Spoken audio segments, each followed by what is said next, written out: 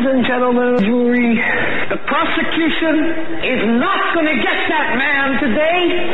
No, because I'm going to get him.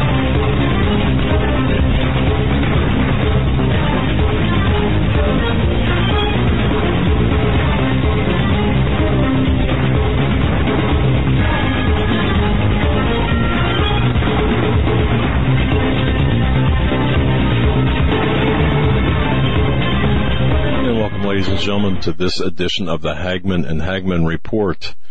It is, it is Tuesday, April 18th, 2017. Thanks so much for joining us, and thank you so much for your belief and your trust in us as we go through the events of today and of recent, just of the recent few days. I want to start out by saying that, I'll start out by telling each and every one of you who has supported us and is supporting us through your prayers, through your fellowship, through your donations, financial donations. I just want to say thank you so much to each one of you. It means a lot because we have, this is going to be a topic here in the first few minutes of this show. There are a couple of things that we want to tell you, and it involves you. So pull up a chair. Turn up the volume on your car radio, or if you're listening to this via headphones in the office or something, earbuds now, I guess. Make sure you can pay attention for a little bit. Of course, for the new listeners, we broadcast live each and every weeknight on Global Star Radio Network, and I want to thank Global Star Radio Network for carrying our program 7 to 10 p.m. Eastern Time. We're also simulcast on BTR. Blog Talk Radio. They're a fine organization. I want to thank them as well. And at present, YouTube Live. At present. And that's going to be a matter of, we want to talk to you about that concerning what's taking place here. Because I think people need to understand the greater story behind the headlines. In case you haven't heard, I'll just bring this out and Joe, you can comment on this as well. We had some information earlier that the Facebook killer, boy, isn't this going to be the title of a movie, The Facebook Killer, right? Steven Stevens. I guess his parents weren't too original. Of course, I don't believe that's his birth name, or if it is, again, his parents certainly not that original. We had information that he was in this area, and in fact he was. And in case you haven't heard, he got his chicken McNuggets, but not his fries, which led to his demise in Erie, Pennsylvania.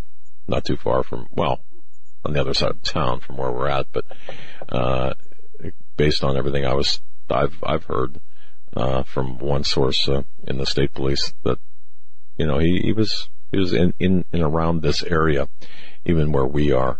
For the last 36 hours anyway. So very interesting. Well, they haven't verified that yet. And one of the issues I have, not publicly. I just want to say not publicly. And there was a press conference today that the state police gave, and there was a press conference, I think it was this morning, that the Cleveland police gave, or maybe it was yesterday that I watched. Cleveland police have been giving press conferences the last few days on this issue. One, there was information that his cell phone was pinged in Erie. That was on Sunday, apparently. But that wasn't true, according to the state police, the city police. They never verified that information. Information never came across there. But here's something that, Joe, just to catch you up to speed, just so you understand, there was surveillance being done on the Reddit forum. There was FBI and Pennsylvania State Police and Ohio Highway Patrol surveillance on the Reddit forum. On one of the Reddit forums, this guy, this wackadoodle murderer, gave out his cell phone number. Yeah. Okay. They published it on the forum, and some hackers got into it. That information about the ping did not come from the police. It came from a private, if I will say, a hacker, or if you want to go down. So the hacker really doing the police's work for them. Well, right. And the information about, we didn't have, the police saying we we couldn't establish his location based on his cell phone. Do you buy that? No, not even a little bit. Right, I mean either. But the other parts of the story, I know today, the officers, the state police officers who followed him when he left the McDonald's, and we're talking about the Facebook killer as he has been described. I don't like ascribing names to these kind of people or titles, because to me that feeds into their legacy, which they don't deserve. But the information I received was they knew he was in that area, and I'll tell you why this is important in a second. They knew he was in the Buffalo Road projects tenements in that area. They knew he was there. They did have police looking for him. Somehow he went up to, he might not have been there at that moment, obviously, when they were looking for him. But apparently, just shortly after 11:10, 11:15, Eastern time, he went to the McDonald's and ordered food, chicken McNuggets and fries. The staff at McDonald's says, I think this is the guy. So they, of course, the girl at the window told the manager eyed the car. Meanwhile, the girl at the window contacted 911, the state police. They dispatched vehicles right away. The girl at the window had the presence of mind to say, okay, we're getting your McNuggets are coming out.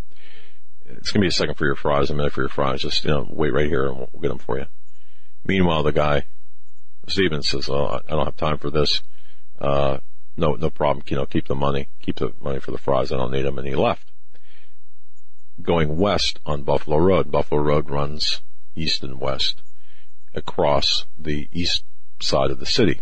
And just to understand the city of Erie, in that area, that's where the Martin Luther King Center is. That's where the projects are. That's where the public housing is. That's where a lot of the multicultural centers are. That kind of gives you an idea of that area of the city. Well, you have the county that is bordered by Ohio on one side, New York on the other, and right. The city is a much smaller area inside that. But he was starting to go from the city into... well, no, he was in the county, and here's... in the county into the city. Right. And the reason the state police, as opposed to the Erie police, he was actually, and I don't know how much of this is public, but he went from the McDonald's in the, it would be just right over the city line, which is state police jurisdiction. Into a municipal area. Right. Was it Lawrence Park or? No, we went from the county into the city. Right. But the pursuit began, and when I say pursuit, it was more of a, there he is, let's get our act together, as we close in on him. And of course he saw the police car, and then there was as I understand it, based on my conversation with my PSP source, Pennsylvania State Police source, it was a very, very short, like 100-yard short chase. It wasn't a high speed, it was very short, which explains when you hear the news, well, he shot himself, during a pit maneuver by the Pennsylvania State Police car behind him. So in other words, the PSP car, attempted to how they do the pit maneuvers, attempted to, disable the vehicle. And that's when he shot himself, or shortly thereafter. So, but that was a very, very short period of time. So it's all over. But the lesson, the takeaway from this, and this is something that we spoke about in the office, and I think that everyone should consider. If you don't have a concealed weapons permit and your state allows it, most states do, get a concealed weapons permit and learn how to use the weapon that you carry. Because think about this. Imagine being a citizen, having a concealed weapons permit, already being approved for this. And I know a lot of people who do this. In fact, I know a couple of off-duty or retired municipal police officers who never carry their off-duty weapons, well, their weapons now, with them, even though, of course, they're permitted to. They never carry their weapons. So imagine the situation. If you are licensed to carry a weapon, you've got a weapon on you. You see, for example, this guy, And what do? You dial, of course, 911, but the other obvious thing... And they're going to tell you not to engage. Right, of course. But to me, it would be foolish if you are licensed to carry and you're proficient with a weapon not to have it with you. Can you imagine? I mean, you know this guy's armed and dangerous. So that should be a lesson to everyone. If you don't have a concealed weapons carry permit, definitely get one. And if you have one, make sure you carry your weapon with you at all times outside of your home. That's my recommendation, in addition to some other things. But I think, and this, to me, this is getting more and more critical that we do this. Go ahead. The one thing that bothers me about this whole scenario is the amount of coverage this guy got just because he decided to videotape his crime and post it on social media. Well, right, because now you have, and you had mentioned before, the killer in Fresno, of course, that was a Muslim terrorist, Muslim-inspired terrorist. And there are other things breaking out. But this kind of segues into Facebook. And I think the biggest story right now that is not being reported on, obviously, the terrorist violence out there, the fact that the fact that you've got videos. Facebook is allowing videos to be posted and retained. I suppose the shock of the allowance for the videos to be retained is what I'm referring to here. In fact, yesterday, of course, Brandon House and the former Muslim turned Christian who were talking in Sioux Falls, South Dakota, on April 9th, when the Muslim man came in to the venue where they were speaking, armed with a Quran, armed with a not just a sidearm, not just a semi-automatic in his belt holster, but one in his ankle, and then went to his vehicle and displayed a couple of long guns, including an AK-47 and an AR-15, and the ammunition. I've been watching and looking at this video. That is still up on Facebook. Do you understand, folks? That video that he took and shot live in that venue is still on Facebook. The video he took of the weapons is still on Facebook. Yes, the story is his intent. Questionable intent. Did he cross the line? Was there an obvious transgression of that line from being just a guy that had a license or has a license to carry a concealed weapon? Did he cross the line into making terroristic threats? Certainly, it was implied as he took the camera and spanned the crowd. I would certainly look at that as, I think that the elements there, of course, this would be for a judge and jury to decide, and it certainly would be for a prosecutor to decide in terms of filing charges. But if I was a prosecutor in the environment that we have today, I certainly would be filing charges against that man. This is my view. And I've got his name and all of his information in my office. I did some checking on this man. Well, I want to jump in here. After our interview last night with Brandon about this issue, this morning I found a number of articles on the internet from a number of sites that put this story up. Yes. And I read through. But we were first. Absolutely. Brandon was first, and then we were his first interview. But the comments and what people thought, I read through a lot of those. And aside from maybe a few trolls or people looking to cause trouble or to be funny, 95 to 99% of the people were asking or saying why haven't charges been filed yet? When will they be filed? Who do I need to talk to help push this forward?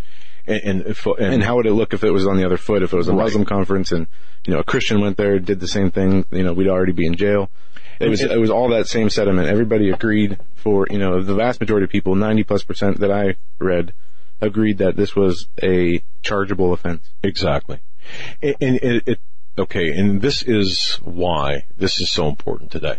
This is why, with respect to the so-called Facebook murderer, the Facebook shooter, and with what happened on April 9th in South Dakota with Brandon House, now with what's happening with YouTube, this all ties together.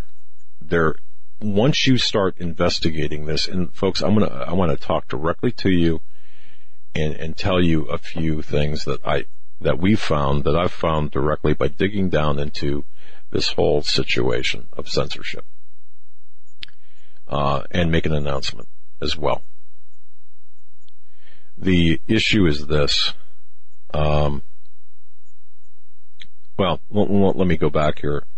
You may recall we did a conference in Dallas, Texas, back last year, and there were threats made, not by Muslims, but there were telephone threats made. I'm not exactly sure 100% the nature of the threats or what was said. I was not privy to that, but there was a threat and to the venue, and that threat, it is my understanding, it is my personal belief that threat was done with some level of malice, and the intent was to either get the hotel to say, well, man, I don't think we want your conference here, or to create additional cost to the conference presenters and the conference organizers.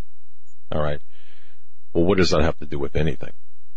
Okay, well, it has a lot to do with what we're seeing happen today, because based on what I found with the connections, my investigative findings of the actor, the man that's on Facebook, that you can go to his website today and see that display of arrogance, of Islamic arrogance against Brandon House and that event.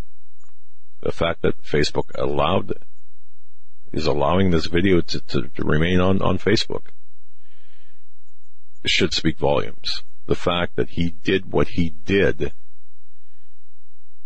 some might say, well, he was just alone in his actions. Not based on what I have seen. I believe he was there in his actions. In this case, what was part of a larger agenda. That agenda is to shut down any and all discussion about Islam, to shut down and shut up people like Brandon House, the other speaker that was there, people like, well, just name a pastor. Name a pastor that has the temerity to talk about and the courage to talk about Islam and about what the Quran says without fear of censorship. And there are getting fewer out there in the Christian world.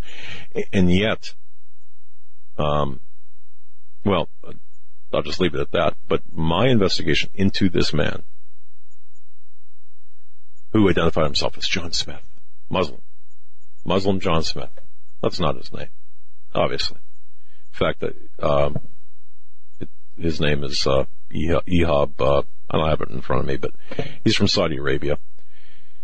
It's on his Facebook page, his name, and he has connections to, based on my investigation, my investigative assessment, he's got connections to the various Saudi-funded mosques and ties with not just the North American Islamic Trust, but also at arm's length, the Council on American Islamic Relations.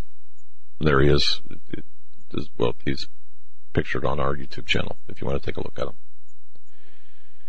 Now, why is this important? Because we're looking at the attempts by the Muslims, by the Marxists, and by certain groups to take us off the air, to shut down any type of discussion about Islam, to stifle any kind of discussion about conservative values, and that includes, but is not limited to, homosexual marriage, which is an oxymoron. There's no such thing.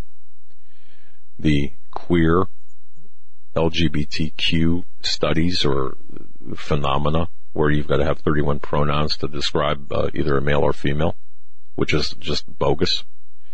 abortion, any talk about Planned Parenthood or abortion, the takeover, and again, I just want to go back to this, the springboard is the Islamic takeover of the United States through immigration. So you've got all of these hot button points. You've got the Muslims and the Marxists combining forces, using,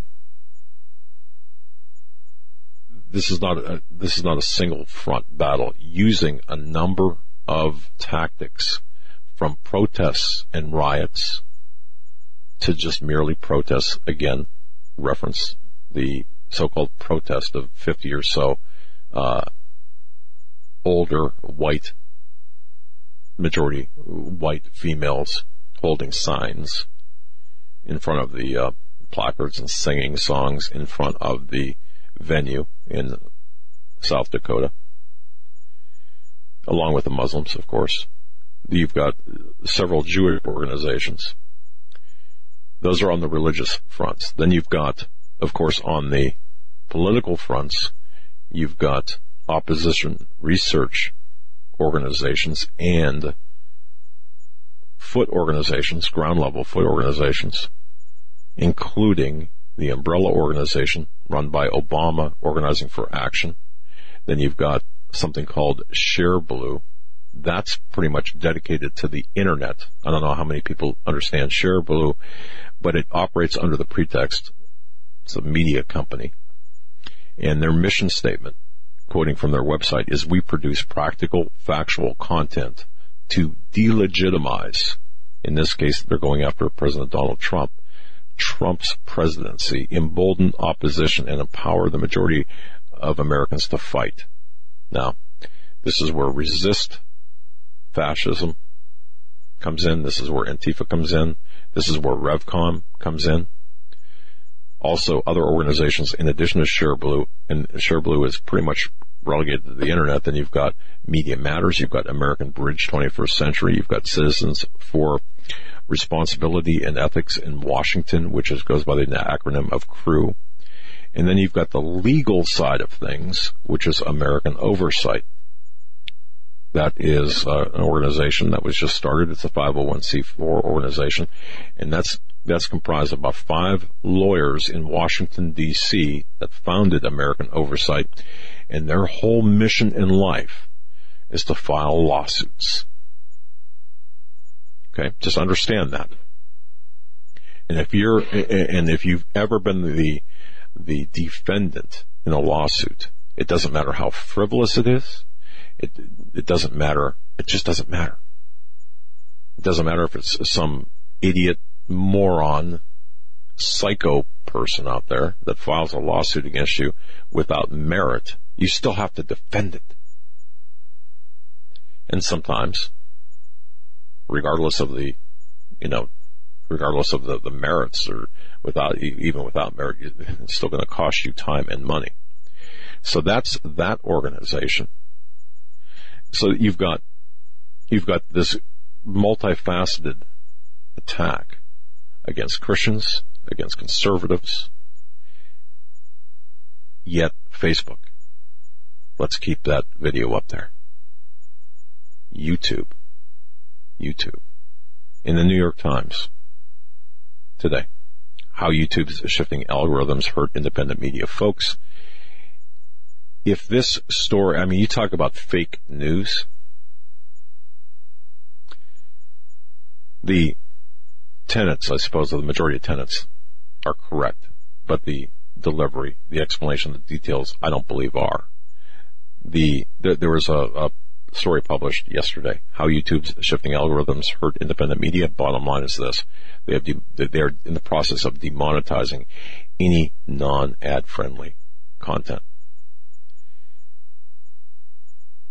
They're going after conservatives. They're going after Christians. And let me tell you something. Anyone who believes that that it's going to turn around, that they're going to fix this problem, you're not paying attention. This is not a problem that's limited to some stray algorithm. This is an intentional. Right. This is intentional. So we are responding in kind, and then how we're going to do things is a little different. That's the announcement. And this article makes excuses for YouTube, saying it doesn't take into consideration the context, what's humor, what's versus what's intentionally made to be satire offensive. versus fact. Right. Yeah, it's not. Yeah. And as they say in the article, people were the ones who made the algorithms.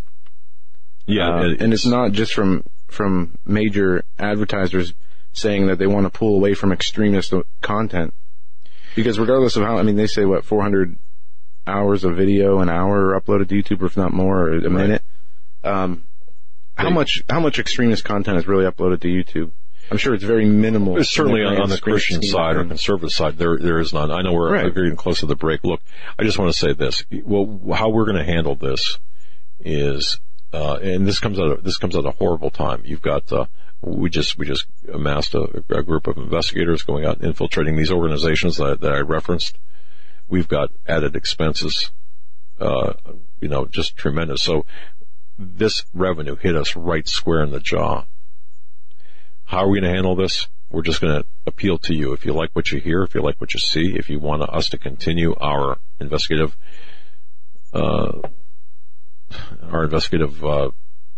part in this show, then we ask for your assistance. And you've helped us a lot. Plus, we ask you that you support our sponsors, every single sponsor that we've got. Please show your support to our sponsors, because they're the ones taking the heat as well.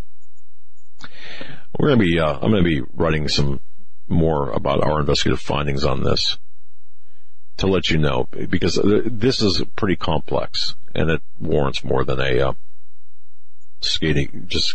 drive-by here on the radio. Go ahead. We'll be right back, folks, with Austin Broer. Don't go anywhere.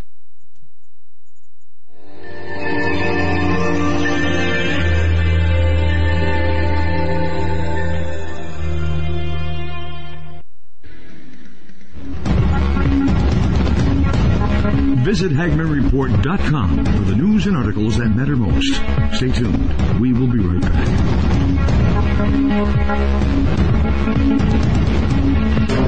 In a thrilling series of novels, T.C. Joseph takes us into the lives of three families who struggle to maintain normal lives in a world where conspiracy theory and Bible prophecy collide. T.C. Joseph's viewpoint of alternative history and understanding of prophetic events will change your view of the world and the events on our horizon.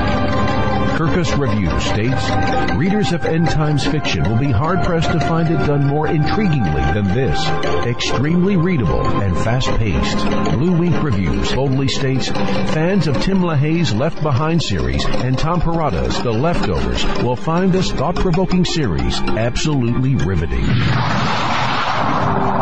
Order your copies of T.C. Joseph's This Generation series from Amazon.com. Book 1, Precipice. Book 2, Pentecost. And Book 3, Penance.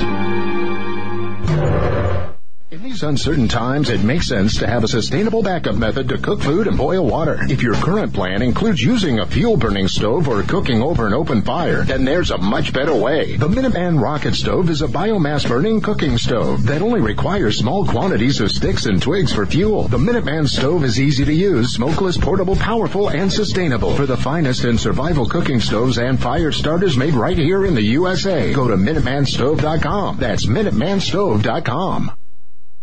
You may never look at your city, town, or its people the same way ever again. Stained by Blood, a murder investigation based upon a true story by private investigator Douglas J. Hagmann. Using the character Mark Stiles, Hagmann takes you on a journey behind the scenes where the homicide becomes a secondary to an underworld of satanic ritual abuse, child abduction, and even mind-controlled experimentation. A world dismissed as conspiracy by those who want to keep its secrets hidden, exposing the dangers, denials, and deceptions. For 5 years, a brutal killer remained on the loose, free to kill again. As Mark struggles to navigate the maze of bizarre twists and untangle a web of deeply hidden secrets kept by some of the most powerful and influential people in his community and beyond. Stained by Blood. Order your copy of this engaging novel today at HagmannandHagmann.com and click on the link. Stained by Blood.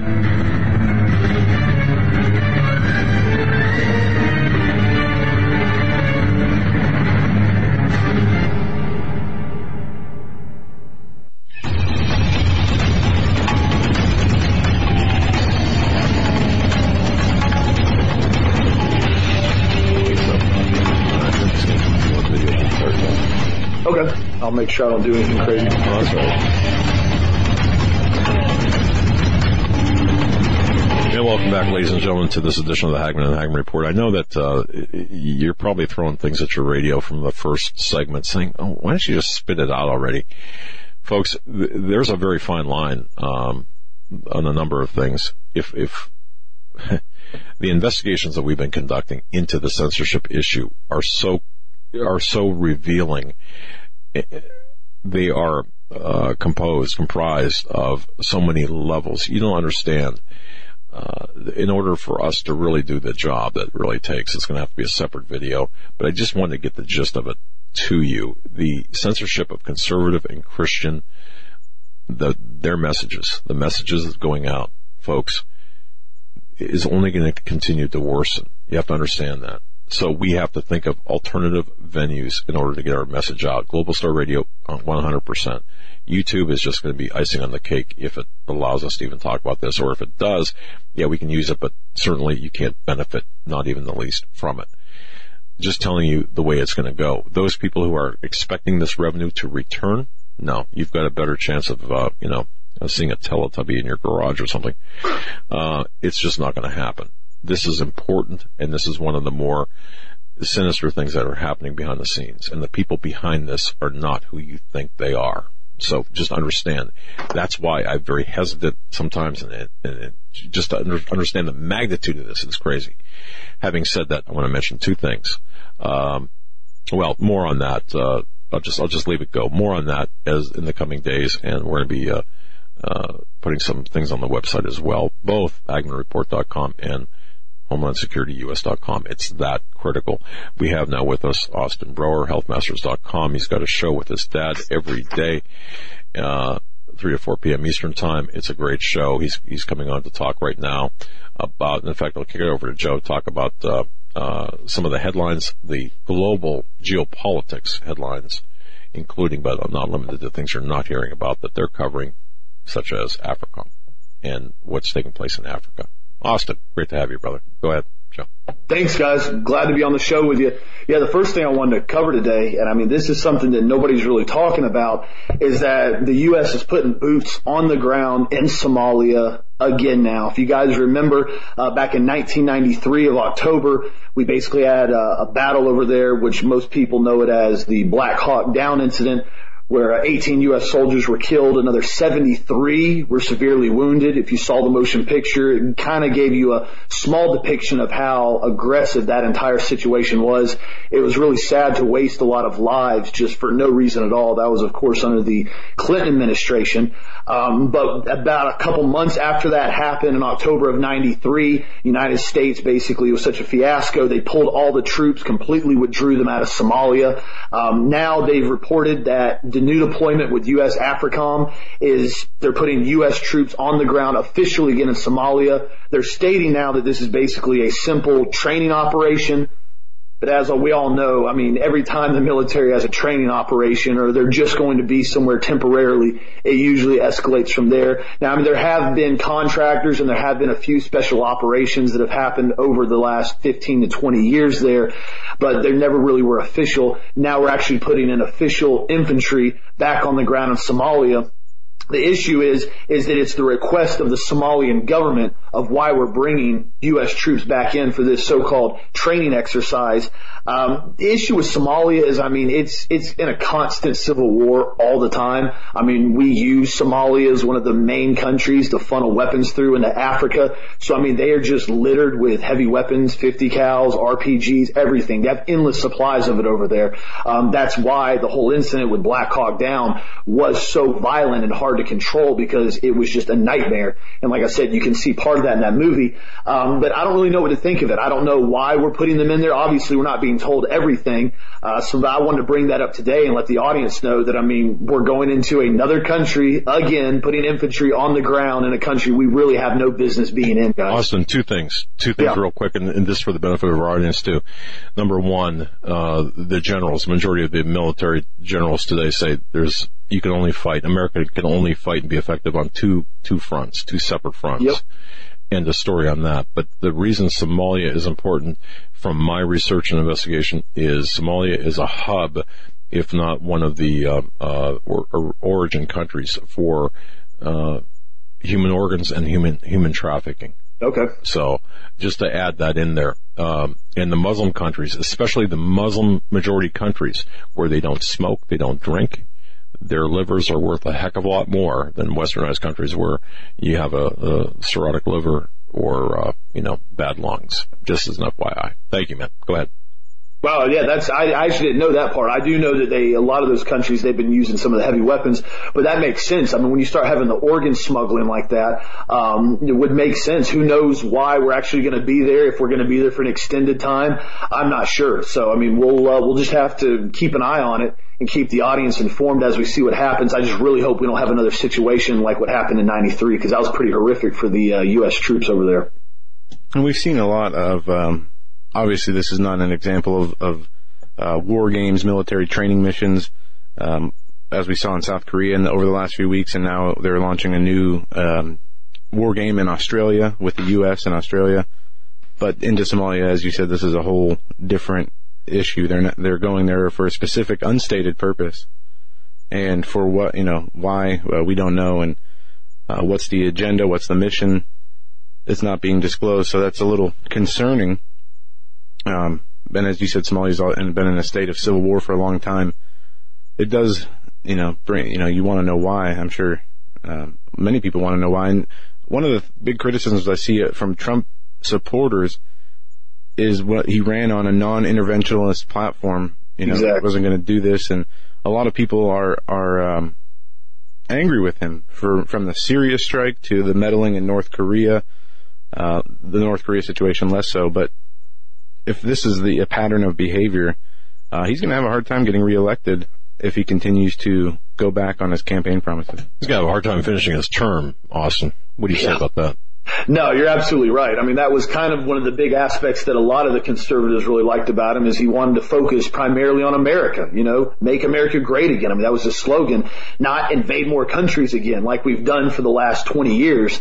And this whole thing with North Korea, I personally think there's a lot of stuff going on over there that we're not being told about. All we're hearing on the mainstream media every day now is how North Korea is going to release a nuke, they're going to release an EMP, they're going to release a cyber attack, they're going to do all this stuff. Granted, I'm not a fan of North Korea. I'm not a fan of his regime or anything they're really involved in. However, every time we start seeing the mainstream media go this far into something and continue to push an agenda, a narrative that really seems like it's a globalist narrative, to me it seems like they're trying to prep everybody and get everybody conditioned for a false flag. That way, if a nuke does get launched, if an EMP does go off, if we have some massive cyber attack, doesn't even matter if it's North Korea. It could be the CIA. We know they have the malware and all the different devices to do that now. They're immediately going to blame it on North Korea, just like we saw in Syria last week with the gas, whatever they released it was. It didn't take a day for them to blame Assad for it, and they had zero evidence at all. So I don't know. What's your guys' take on North Korea as far as what's going over there right now? Well, there's a lot of different narratives that are in the media, and I agree that whether it's media driven or this is, Trump trying to show maybe his dominance, or if it's his ego, as some people have said, I don't know. But it does seem media driven. And I even saw a headline to that effect, I believe it was yesterday. Media reports almost trigger, nuclear war between U.S. and North Korea. I agree with you that it is a media narrative. North Korea is a horrible country when it comes to human rights abuses and freedom of its citizens. Yet at the same time, it's, it hasn't been involved in a war since 1953. Yeah. They do operate with threats to just other understand countries. That, Joe, and Austin, that war, we're still at war. It was just an armistice that was signed. But one thing that I think about is that list of 7 nations that don't have a central bank in it before 2001, the terrorist attacks in 2001. North Korea is still one of 3 nations left not to have that. And Iran is another one. Yeah. And I'm not sure who the third one is. But there definitely is an agenda that we are not being informed upon, and nor ever will we be in this lifetime, as to the true intentions of why they're doing what they're doing. So I would say it's a little bit of both. It's, maybe Trump was allowed some latitude to put his foot down. At the same time, this probably came from the higher up think tank organization like the CFR, or this is definitely part of the globalist agenda. Oh, absolutely. Like you just said, I mean, you go back 2001, Afghanistan, Iraq, Syria, all these countries, they didn't have a Federal Reserve controlled bank there. They didn't have a central bank. And the first thing we do after we completely change the regime and we take over the country, after we usually get done bombing it, we throw in a Federal Reserve Bank into that country and control what they were going to do. The same way we saw with Libya, with Gaddafi and how he wanted to start trading in gold with oil. You saw how quickly that was shut down. They made sure that wasn't going to happen. And then you had the incident with Benghazi that really is one of the only things that got national attention with that whole situation, because if that wouldn't have happened over there, I think very few people would have ever really learned the truth about what happened in Libya. Yeah, Libya, Syria, Iraq, Afghanistan, Iran, North Korea, and I think Cuba was the seventh one. So there might be only two left. And what are the biggest, the war hawks out there? What are their biggest, the biggest countries that they continue to promote that they want to attack? Iran and North Korea. So it's not a coincidence at all. And will we be brought to war with North Korea? I want to say no, not at this moment, but at the same time, I'm not sure, because the way the media is portraying this, and it's so hard to tell in this age of propaganda, especially when you're talking about an international political situation. You're only getting one side of the story.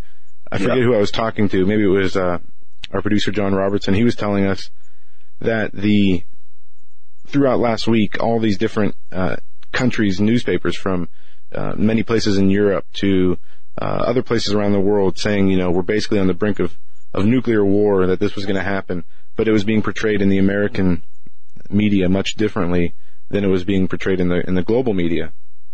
And I wonder I'm sure that happens more often than not. So I don't think we'll know until something happens, if we're actually going to be in a militarized conflict with North Korea, from here on out. It's obviously going to happen at some time in some way. Some people say China is going to rein in North Korea through sanctions and cutting back the amount of coal they purchase from North Korea and other economic hits that they're going to take through China. And some believe it will come to a missile launching combat situation, and that's obviously the worst case scenario.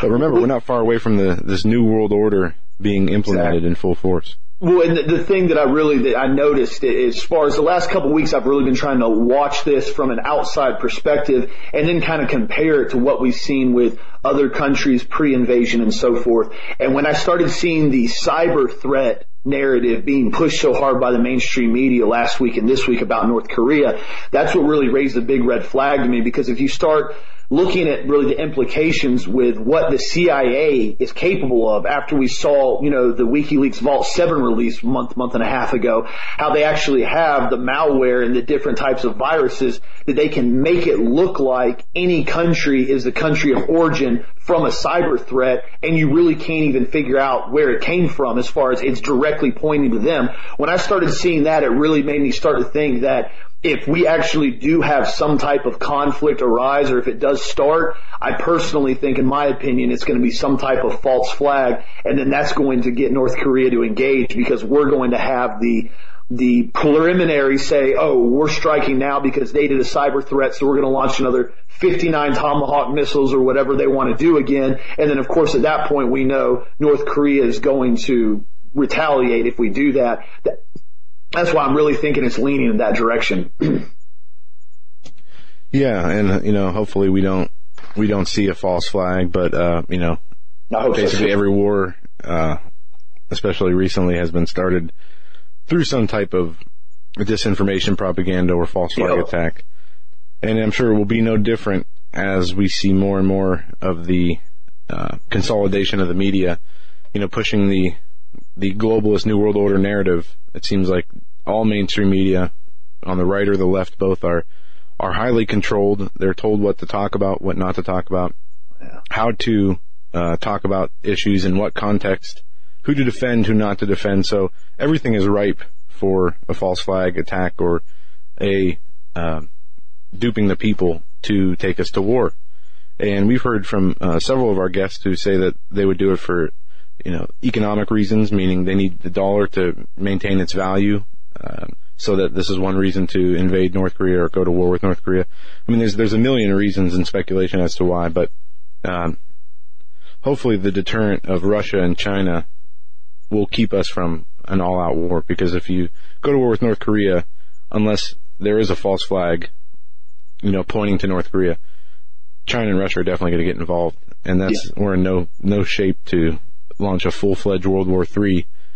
Even though we know it's going to be coming at some time, it doesn't mean we have to get into it today or tomorrow. No, we all hope it's not going to happen. Absolutely.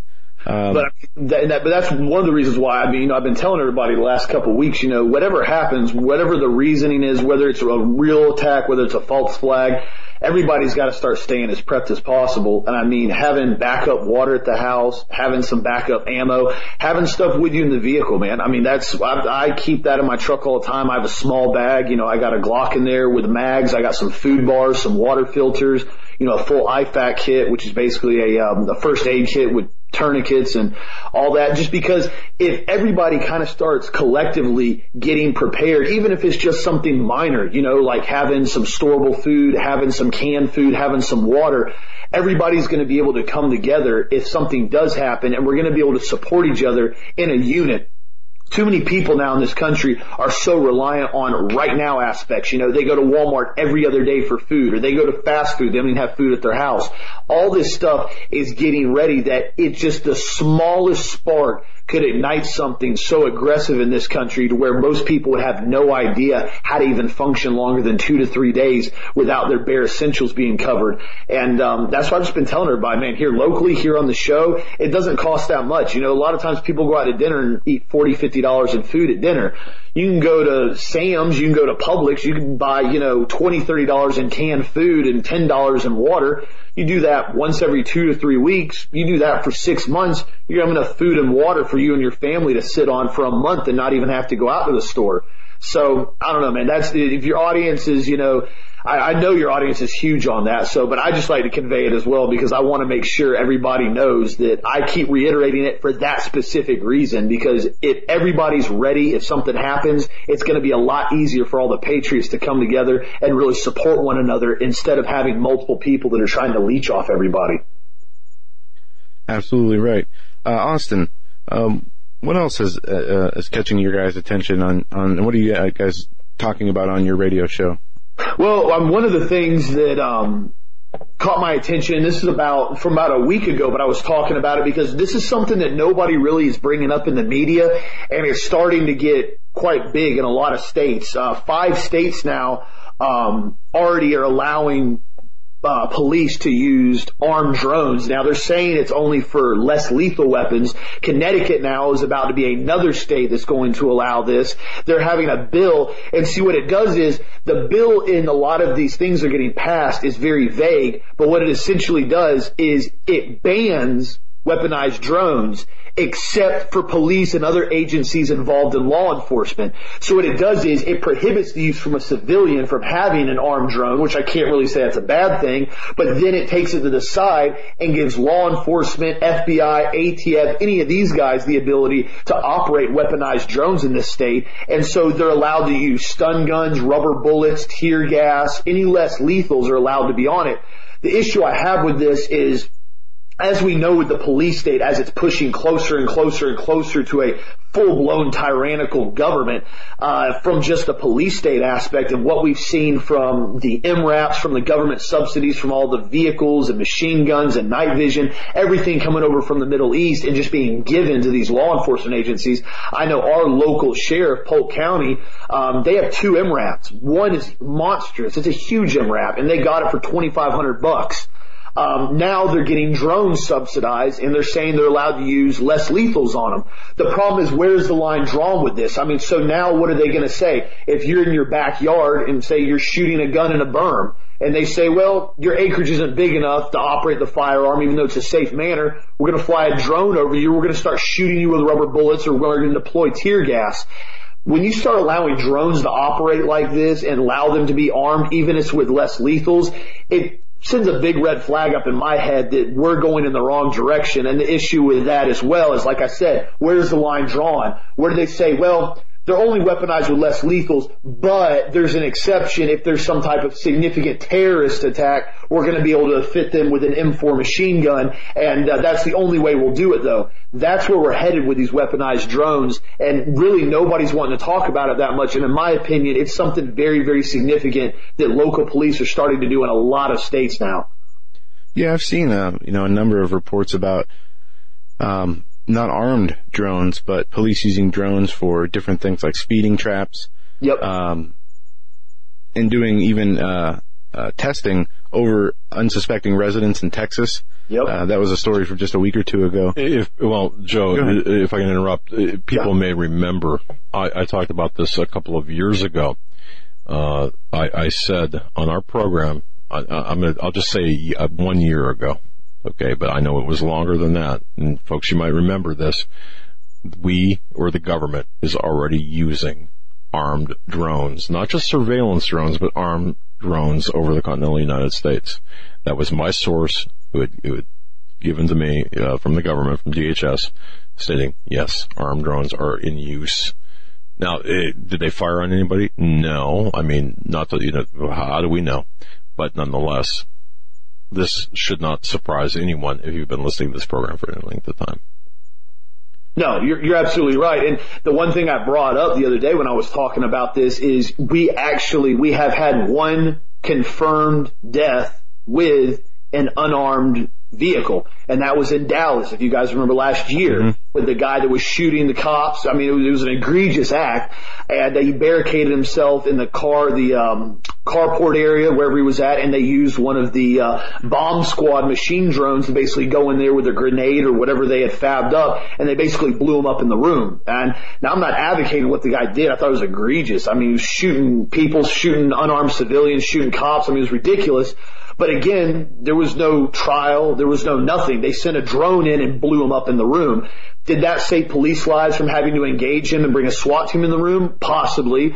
But again, you just use a weaponized drone on an American civilian. And like I said, I'm not supporting what the guy did, but that really set a bad precedent because I really saw a huge portion of the population actually agree with what he did and commended the police department and saying it was awesome, when I don't think anybody really even comprehended what just happened in this country, because to me it wasn't cool at all. Well, you're going to get a lot of back and forth on that. I guess without getting into that specific story, I do agree with you. At the same time, in a situation like that with an active live shooter gunning down police officers, I don't remember all the specific details, but I remember that they had a camera on it. And I don't know. I do agree with what you're saying, though, that the weaponization of police drones and vehicles is another area where they will be able to continue to abuse powers. Exactly right. And and it is much more invasive with drones because they make drones that are very small. They make drones that are very quiet, and the police obviously having access to taxpayer money are going to go for the best equipment out there. And when you already have issues relating to police misconduct when it comes to the use of drones and privacy issues and other constitutional issues, to continue to further to weaponize them, to say they're going to release them during even for, like you said, people shooting on their property, it's very troubling. And I don't know, we're not going in the right direction in that area. We're becoming more of a police state, as you indicated, and I'm not sure what defense we have except, the same corrupt courts against, fighting against this. So, where do we go from here? I think it's one of the most frustrating parts, and that's why, it's so important that everybody engages, their local government as far as whether it's their mayors or their governor or whatever. When you see stuff like this and you see it coming on the books, we have to oppose it as strong as possible. And the issue I have with this, like I said, is they're passing it that you can't arm a drone, but yet they're saying law enforcement and other agencies are allowed to use less lethals on them. So that's, to me, I'm a big advocate of the Second Amendment. I personally think, class 3 weapons and all that should be much more accessible. You're already doing background checks. You're already doing fingerprints. You're already going to go through the whole ATF process. The whole idea of the Second Amendment was allowing and ensuring that the civilian population had the exact same weapons as the government. Now, granted, I don't think civilians need to be running around with, surface air missiles and Abrams tanks. There's really not a legitimate purpose for that. But as far as small arms go, if they're trying to say civilians can't have an armed drone, but police can have an armed drone, police can have unlimited machine guns, but we can't have them unless they were made before 1986, that's where it starts going. That's why I've been such a huge advocate of getting the Hughes Amendment repealed, and also, too, getting suppressors off the NFA Act, so you can actually buy a suppressor, which all it is a suppressor, silencer. It's just a weapon accessory. So that's one thing that I've really tried to work on the local level and the whole country level, is really allowing law-abiding citizens to have access to weapons that they're entitled to by the Constitution. Yeah, now some might argue, Austin, that, the Constitution doesn't really give you the right to own a silencer or a suppressor, but right. but I think you're right, though. You're correct in saying, look, that should be made available because, yeah, the checks are already there. Austin, thank you so much. Your program with your dad, 3 to 4 Eastern, correct? Yeah, 3 to 4 Eastern. You can listen to it at healthmasters.com Monday through Friday. Perfect. My friend, thank you so much for your time and your insight. The Somalia, we're going to keep our eyes on what's going on in Africa. Thank you for that. Thank you for letting us know about that. Absolutely, guys. It's been a pleasure being on with you. You guys have a great rest of the show and an awesome night. All right, brother. You have a great night, too. Thanks for coming on. We'll be right back with Jon Rappoport after this.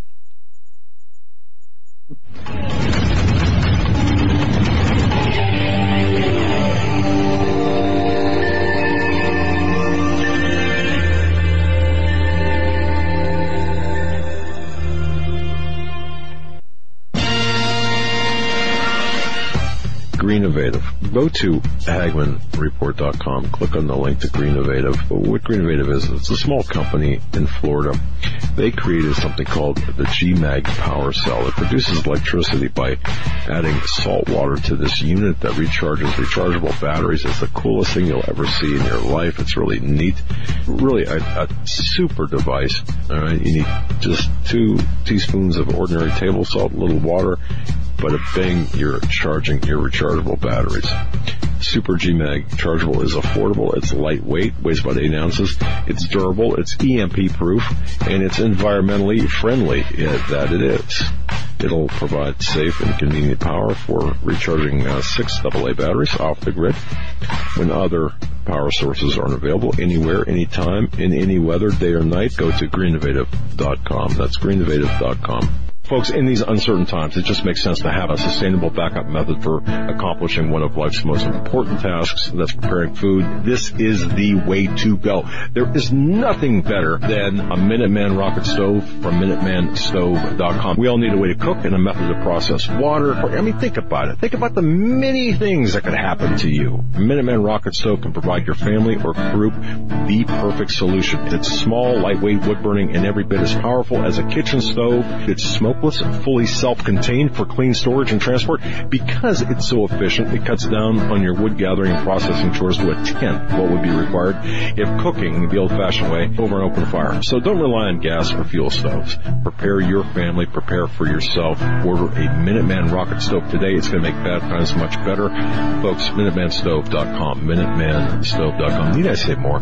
You should have a Minuteman, the survival stove in an ammo can. For investors, timberland has become the symbol of safety. Global tropical timber demand continues to surge as the world's population increases. The need for managed, sustainable timber production forests has never been greater. When stock markets crash, trees keep growing. Direct ownership of fully managed tropical timberland acreage is now available to accredited investors. Prime, valuable hardwood groves close to the beautiful Costa Rican border generate and maintain superior long-term wealth. Consider visiting our forest plantations. Qualified accredited investors should go to PreciousTimberProfits.com or dial 855-888-6288 for more information. Call 855-888-6288 or visit PreciousTimberProfits.com. This announcement does not constitute either an offer to sell securities or a solicitation of an offer to purchase. Offering made by prospectus only.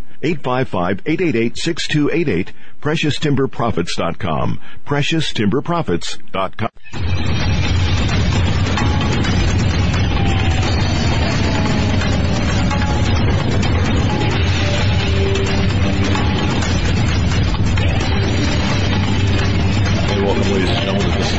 Hagmann and Hagmann Report. The gentleman who has been a citizen journalist longer than that phrase has been in existence, a man whose research and investigative work product I respect, a guy who's got his finger on the pulse of what's taking place domestically, geopolitically, and a gentleman that's got some of the most precious, in my view, resources, including the Matrix Revealed package. If you go to nomorefakenews.com, that's nomorefakenews.com, the real news, Jon Rappoport. Folks, take advantage of the information that's contained on that website, and also the Matrix Revealed, what a product, as well as all of the products, including escape from the or exit from the Matrix, power outside the Matrix and such. But the Matrix Revealed is one of the to me, that's like really a great package. Jon Rappoport is our guest. Going to get to him just in one moment. We talked about things taking place, talked about preparation. One area that I think, folks, that you need to be prepared, and where you need to be prepared, is self-help remedies, such as, well, go to tradingpostinthewoods.com. That's tradingpostinthewoods.com. They have a simple survivals American Heritage Remedies kit that they created just for our listeners. tradingpostinthewoods.com. If you are not prepared for any kind of, what would it be? Physical ailment, from the common cold to a sinus infection to, a cut, a wound. Go to tradingpostinthewoods.com. Because if you're not prepared for that, you're really not prepared. You might have all the food and water and such, but Trading Post in the Woods has got some unique products. It's the old-time Trading Post flavor, if you will. They've got some of the best. They've got the best products. They work. Go to tradingpostinthewoods.com and take advantage. American Heritage Remedies Kit, made especially for you, our listeners of the Hagmann and Hagmann Report. Again, tradingpostinthewoods.com, tradingpostinthewoods.com. Let's get right to Jon Rappoport, nomorefakenews.com. Jon Rappoport, glad to have you, sir. Good to be here, as always. I'll tell you something. The headlines are coming fast and furious in North Korea. You had some observations. We were just discussing briefly during the break about North Korea. Something my wife said to me, and you can expand on this. She said, don't you find it kind of funny? And how do you explain, for example, North Korea was kind of a quiet little, they were a nuisance, a pest, but all of a sudden that whole thing has kind of exploded, pardon the pun. And we were kind of musing about that whole situation. You said the same thing, and that kind of, I thought, wow, he must have been talking to my wife. What's going on here? Yeah, that's a good question. All of a sudden, we have Syria, we have North Korea, crisis, ships heading there, a missile test, failure of the missile test. Is this an operation to try to trap Trump into crisis mode? Everything has to be solved now. It's all about, security of the United States by taking actions abroad. We saw what I consider to be a very dubious report out of Syria about the so-called chemical attack launched by President Assad on his own people. Made no sense to me. I wrote a piece this week about top 10 reasons to doubt that story, which became, of course, a pretext for Trump to suddenly launch a bunch of missiles at an abandoned runway and to up the tension, and then, wait a minute, there's North Korea, hold on, they're going to do a test too. Is that what this is?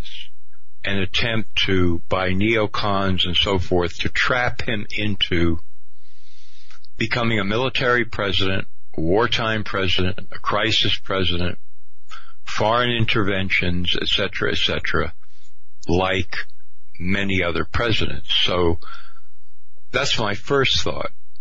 we know from previous reports there have been more than a couple of odd reports in past years, let's say the last 6 or 7 years out of North Korea. One, that in televised parades showing their missiles, some analysts, including U.S.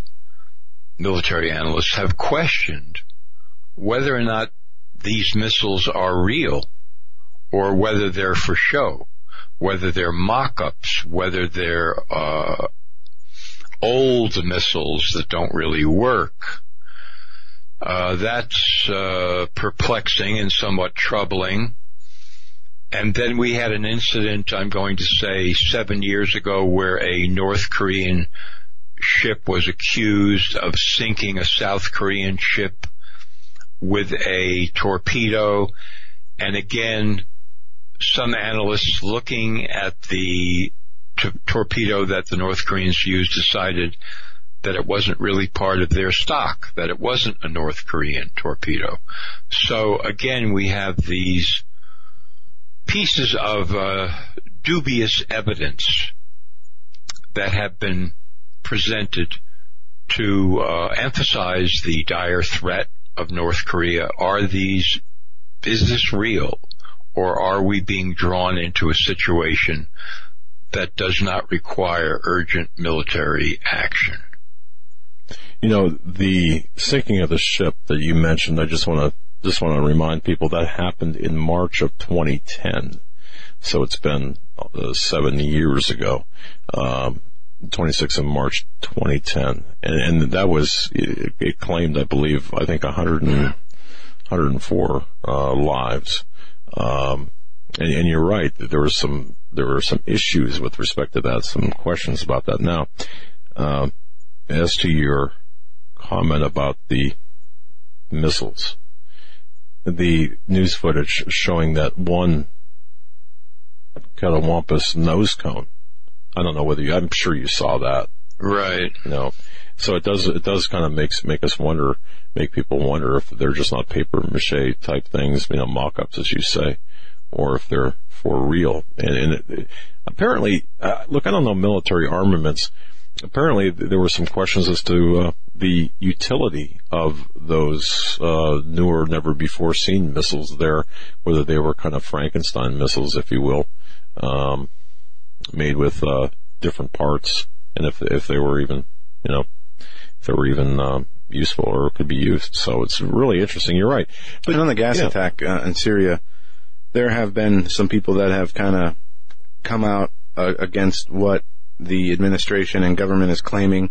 Recently there's a Theodore Postal. He's an MIT expert, and he goes on to claim that the chemical weapons attack in Syria was staged, and he points to different pieces of evidence, starting with the areas of impact where they say that the chemical weapons were dropped from a plane. Well, he points to evidence of how it looked like they were already on the ground and were either hit with he even argues that it wasn't even a projectile from the plane, that somebody on the ground had to open these canisters from the way that it was done. And he was one of the first ones to point out in 2013 that the attacks, chemical weapons attacks, were not Assad, but instead the rebel forces, and that proved to be true.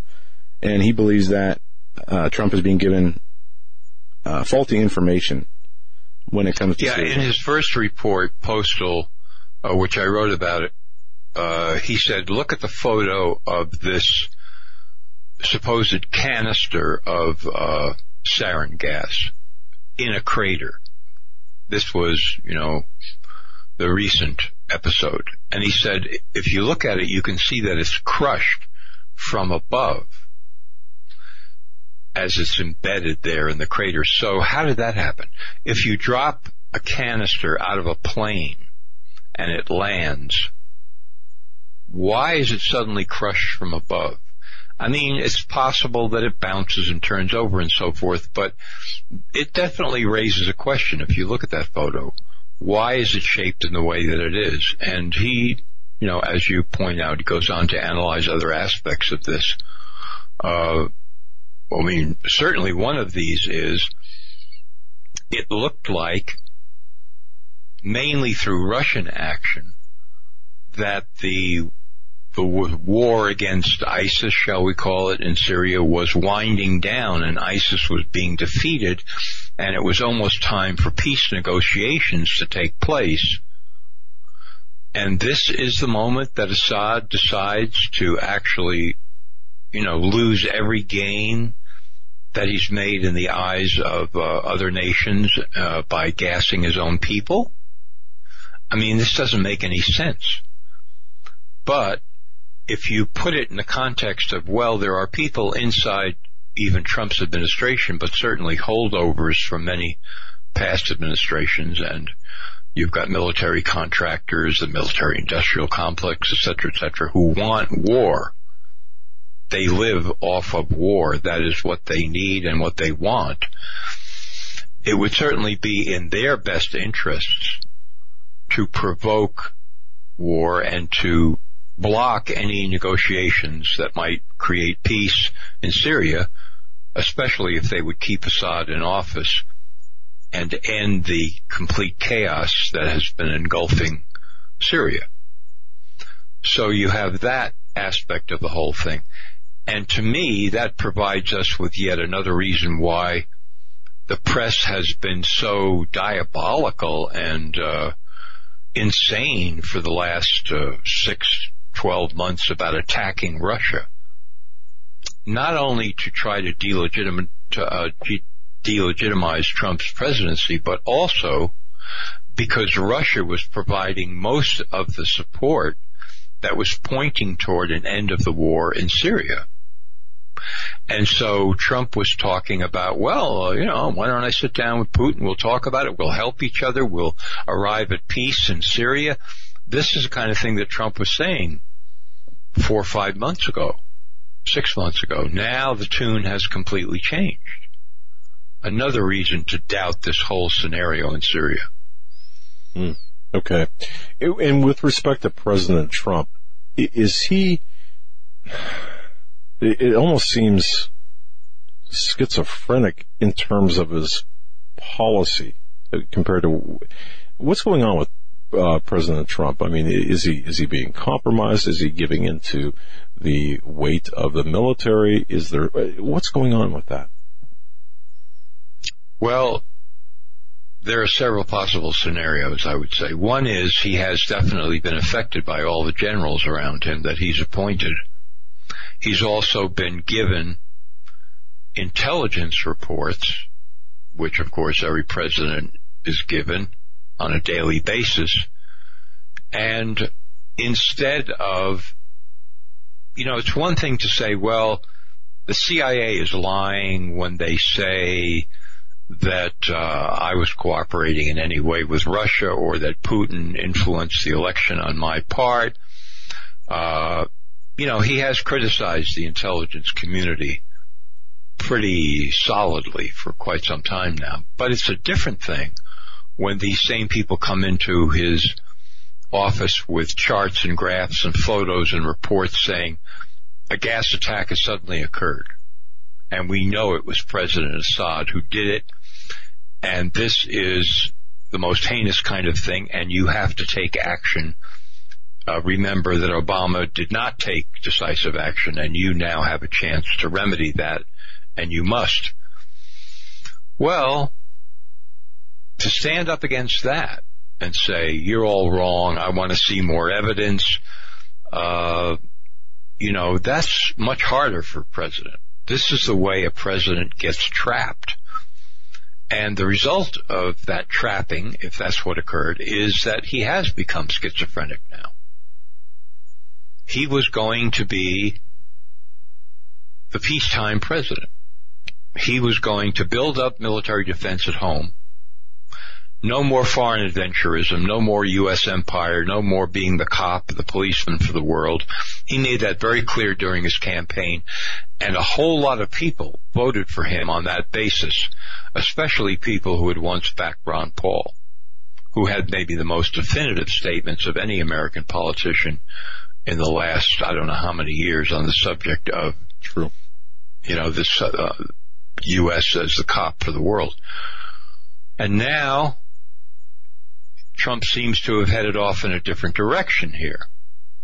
So that is, to me, schizoid. I mean, he has said that he has no plans to go in there with ground troops and get involved in a war after the initial missile attack. But he's also said that he reserves the right to attack Syria again. Planes.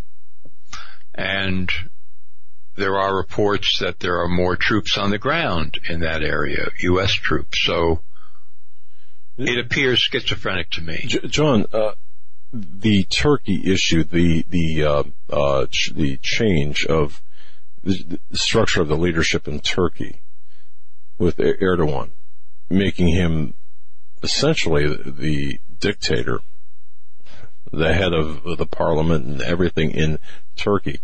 How does that factor in here?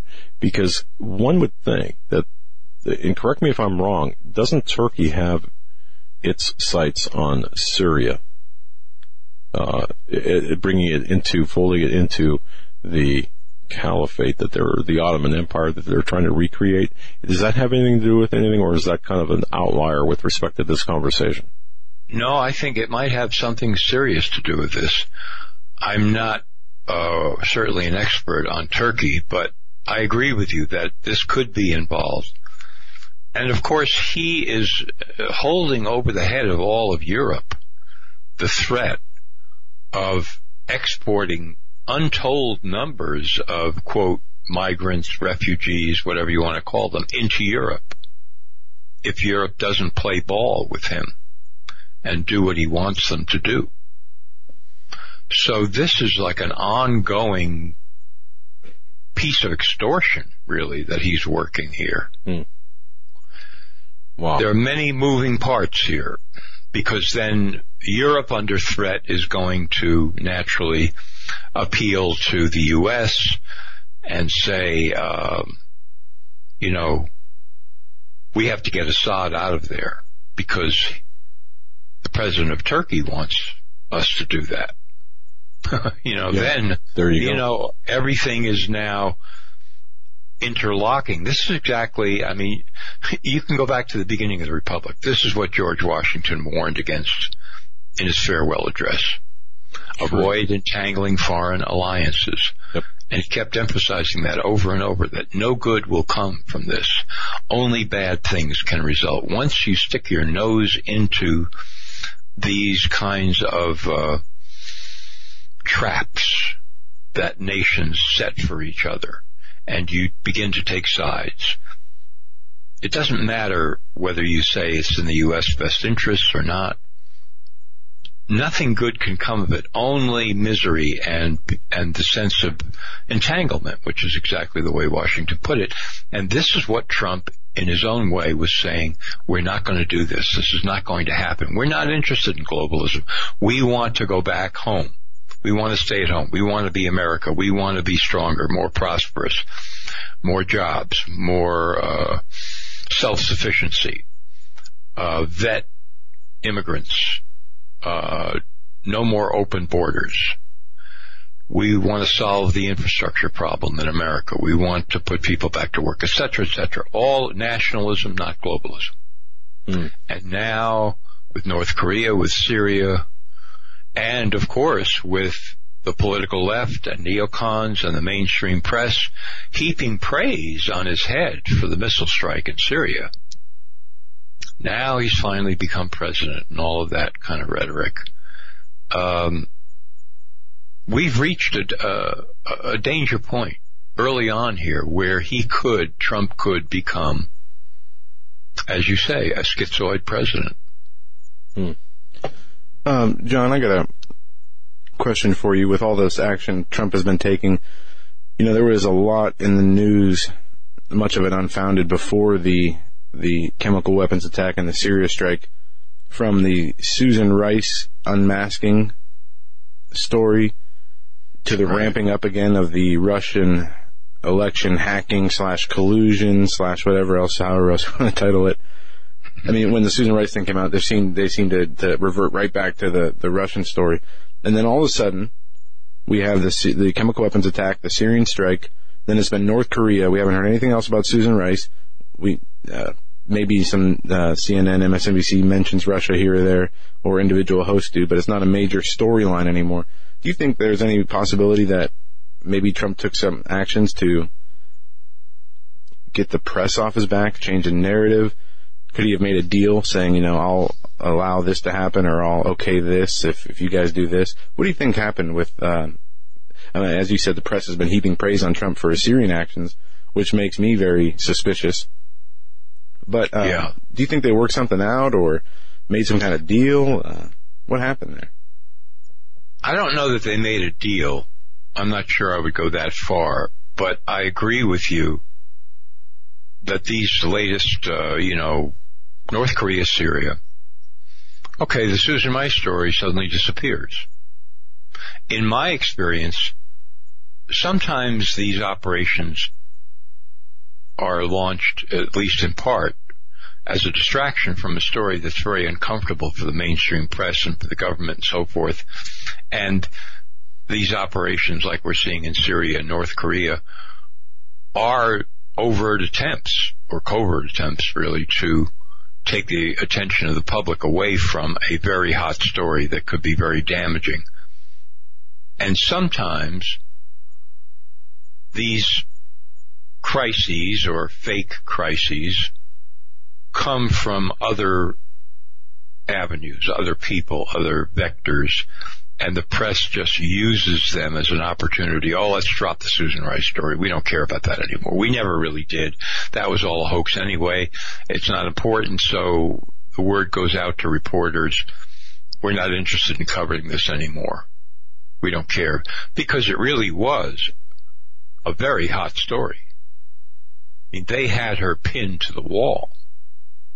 Yeah. With the idea that we're not going to let you slip off the hook with this idea that it was incidental surveillance, that it really only incidentally caught up Trump associates talking on the phone with foreign leaders or people, all of that.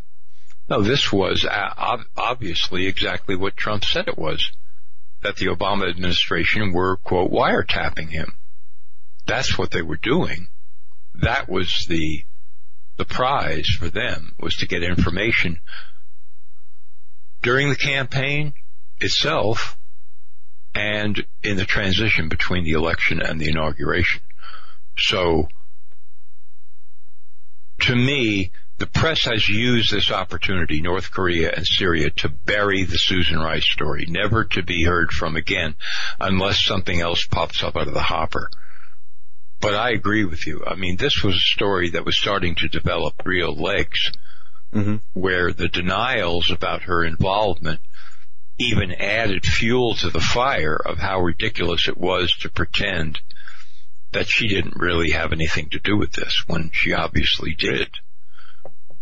The argument there, John, that I was seeing as it was developing before it disappeared was, well, even if she did do that with the unmasking, she didn't do anything wrong. It was in the best interest of the United States, and I find that pretty capricious. Yeah, to say the least, because in the best interest of the United States, the press had reached the point where, to them, they were promoting the idea that if anybody connected with Trump was talking on the phone to anybody in another country, they were committing treason. Right. For any reason.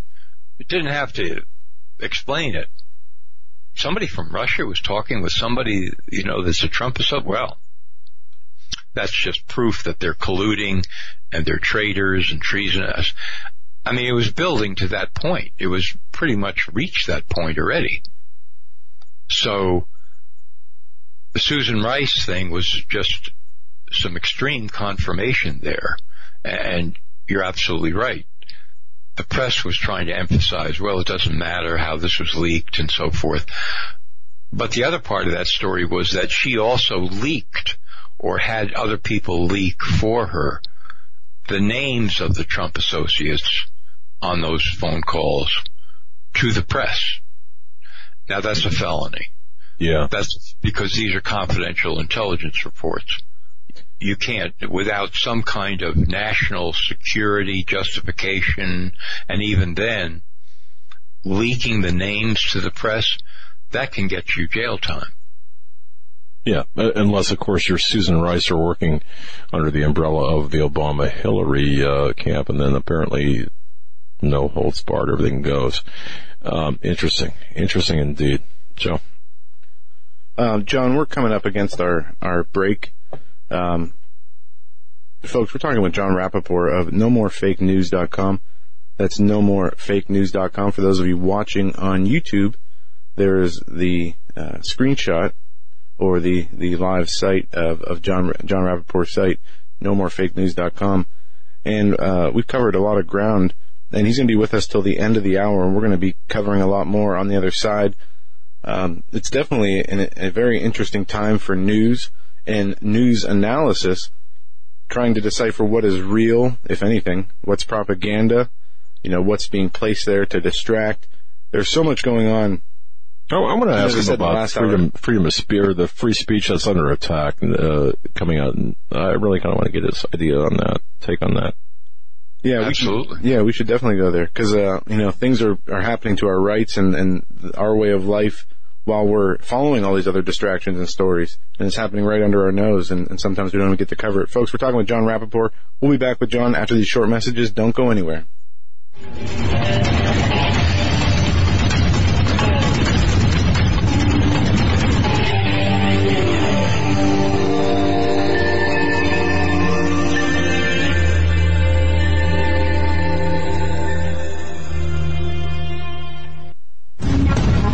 Visit HagmannReport.com for the news and articles that matter most. Stay tuned. We will be right back. There shall be great tribulation, such as was not since the beginning of the world to this time, no, nor ever shall be. Folks, I'm going to direct your attention to masterpreps.com. Masterpreps.com. Wow. Masterpreps.com, the sponsor of our show, masterpreps.com. That's masterpreps.com. Take a visit there. High quality items, made in America items. I mean, everything you could possibly want, from cooking utensils, cooking frying pans. It'll blow you away. Absolutely. Eric said, it's insane. Wow. Look at the products. Folks, visit masterpreps.com. Again, welcome to the Hagmann and Hagmann Report family. Masterpreps.com. Wow. It's insane. Masterpreps.com. Are you ready for what comes next? Hi, I'm Grace Gonzalez from Trading Post in the Woods. We are an American family-owned company founded and built on skills and knowledge gained from responding to 18 major disasters in the U.S. and around the world. We found that most people don't have enough food and water to survive, let alone any medicinals to save their life. We're offering 25% off our must-have American Heritage Remedies kit. It contains 12 homeopathic remedies, a booklet that goes over everything in your kit, and our brand new book, Major Disasters Lessons Learned. Just enter coupon code Hagmann. In life or a disaster, you must be able to take care of yourself. You may not be a medical doctor, and your grandmother and your great-grandmother probably weren't either, but they still knew how to minister to their family's health issues, and so can you. Check out our American Heritage Remedies kit at www.trainedpersonwoods.com. Your life may depend on it.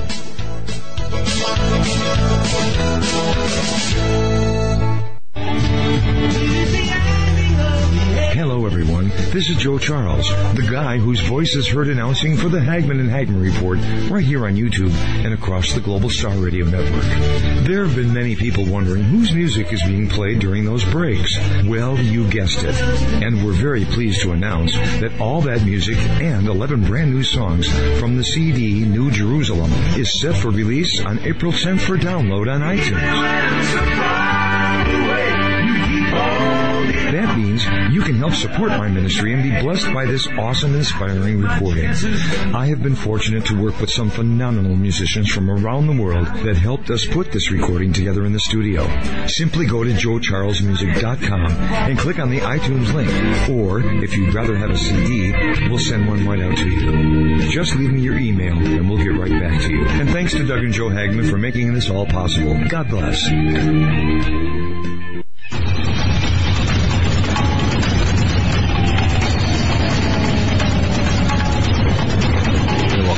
and gentlemen, our guest is Jon Rappoport, the original citizen journalist before that phrase was even invented. He's got a background, 30 years, 3 decades of investigation and journalist experience. He is the really the gold standard by which other journalists, I think, are they aspire. Mr. Rappoport gets into the depths of the what's behind the headlines. NoMoreFakeNews.com is his website. Folks, before we get back to John, I just want to thank Ready Made Resources. Folks, have you gone to Ready Made Resources yet? Have you gone to their website, Night Vision? All of the preparation equipment, the night vision equipment that they've got, the communication gear that they've got, they are the premier prep website. That's Ready Made Resources. And we heard from Robert Griswold here not too long ago. Folks, I would urge everyone to visit Ready Made Resources. That's ReadyMadeResources.com. They've got, from there you can get onto their forums. I mean, what a resource, no pun intended, we have before us. And I just want to say thank you to Robert Griswold for all that he is providing our listeners. Visit Ready Made Resources on the internet. Just go to HagmannReport.com, click on the link. You know, Jon Rappoport, I just want to say thank you so much for your insight, analysis, and bringing forth the information. We were talking before the break about about Susan Rice and about what happened with her. You had mentioned during the break about Cheryl Atkinson, basically when incidental intel collection isn't really incidental, and what presidents can and can't do compared to what we're hearing in the mainstream media. Let's get into that a little bit based on your findings and such. Yeah. Of course, Cheryl Atkinson was a star investigative reporter for CBS News for a number of years, and she resigned. Her computers, home and work, were being hacked. This was even acknowledged by CBS. They had independent investigators in there trying to figure out who was doing the hacking. And the evidence was pointing toward government entities because she was covering very sensitive stories like Benghazi, Fast and Furious, the swine flu hoax of the CDC, and other stories. Anyway, I won't get into all of that, but she now has her independent website, Atkinson.com. She recently spoke, as she's written, with several reliable intel sources, U.S. intel sources. And one of the things they told her was, look, the president has the capability. We're not talking about what's legal and what isn't legal and so forth, but the president can order surveillance operations.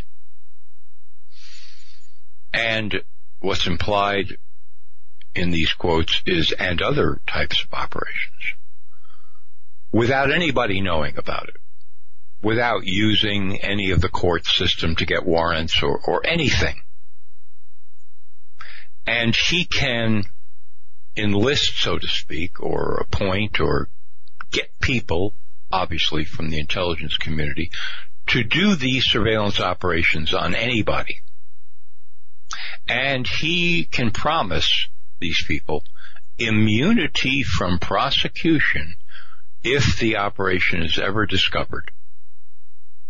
And these people are permitted to lie and say that they were never involved in the operation, that all of this is understood up front.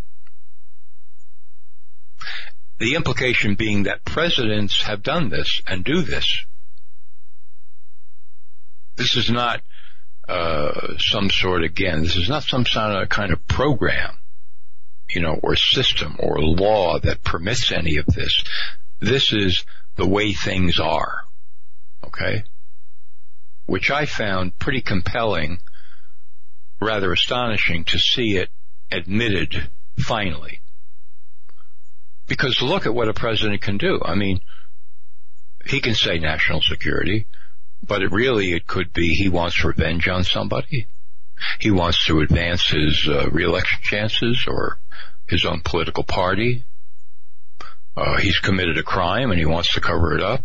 I mean, anything you can think of could be a reason to mount a serious surveillance operation. Well, what are we talking about in the Susan Rice case? We're talking about an obvious operation to spy on Trump associates during the campaign, during the transition period, to accumulate information that could be used against them, against Trump, against a Trump administration, that could be used to try to defeat Trump in the election. And this could have been authorized and initiated from the top of the food chain at that time, could have been by the president. Pretty amazing stuff. Yeah, it is. And I have for how long we've been doing this, which is not that long, since 2011 on air. In my mind, I have no doubt that this was from the president and up, request for, one of two reasons. That, one thing that we didn't cover with the Trump and all the things that have been going on is his schizophrenia, if you will, is the blackmail subject. We hear a lot about how politicians are blackmailed by some of these intelligence agencies for things that they have done or made to appear to look like they have been involved in. And, that's one possibility why we could see the about face on Trump. There could be things that have been manufactured. There could be evidence of manufactured in a number of different ways. And he could be being blackmailed. At the same time, back to the ability of presidents to use this power from the NSA to the CIA, these intelligence agencies, for their own personal and personal political agendas is downright scary. And I think, for the last 20 years that we've crossed over into that, especially with Bill Clinton, at least this is, and I haven't really looked, back too far with administrations before that, but the Clinton body count is one thing that we talked about on the show a lot and have talked about a lot in the past. And when you look, maybe not all those are attributed to the Clintons, from the list, but there definitely is something there. And oh yeah, I would agree for sure. I mean, these people play for keeps, I guess is what I'm trying to say. So I don't know. It's a very troubling situation when you see what people who pose a threat by bringing the truth out are up against. Yeah, and speaking of that, John, have you looked into the murder of Seth Rich at all in the context of the Hillary Clinton / DNC Clinton Foundation? I haven't looked into it as deeply as I would have if I had more time and resources, but I certainly know a few things that I hope people understand. First of all, WikiLeaks, Julian Assange, offered a $20,000 reward for information leading to the person who killed Seth, who was working for the Democratic National Committee. Why would Assange do that? To me, it's fairly obvious that he was one of WikiLeaks' sources. I don't know if he was the only source, but to me, it signals that he was one of the sources who was leaking the emails out of the DNC to WikiLeaks, who then published them. And given that that's the case, the fact that he was murdered and there was no theft, makes sense to me that this is called silencing somebody that we want to silence. Retaliation. Exactly. I mean, that's where an investigation, a real investigation, should go in that direction. I mean, it's, in the news business, finding a smoking gun, a real smoking gun, is not always possible.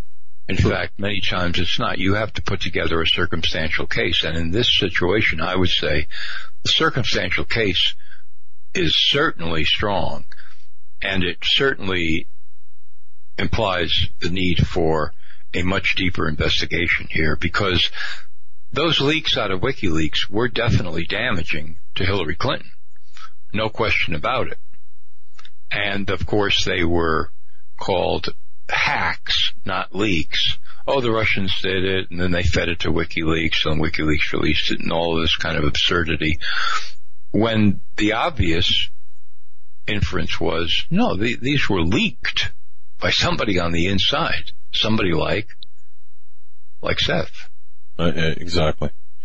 And I'm amazed. I shouldn't be amazed. I'm grateful that you're able to address, for example, the murder of Seth Rich. Folks, no notes. I mean, this is no script. No. I mean, this is just point blank Q&A, so to speak. And it's great because this shows the investigative and journalistic prowess of our guest, Jon Rappoport. No More Fake News. NoMoreFakeNews.com is his website. Visit his website, of course. Take advantage of the products that he has. The Matrix Revealed, my goodness. Exit from the Matrix. Great products, as well as additional products. Check them out. But, again, the man that's, I believe the original and, grandfather, of citizen journalism, Jon Rappoport. Jon, I know this is kind of going all over the place, but let me ask you one other question here, because I've gotten emails in the last couple of weeks, well, days really. The whole mess with Pedogate. I know 100% sure, based on my sources, look, this is 100% accurate. There's obvious, there exists smoking gun evidence in terms of forensic computer evidence. I'll just leave it at that. Mm-hmm. The question is, why haven't there been any high-profile arrests under Jeff Sessions to this point? Or should we just give him time, more time?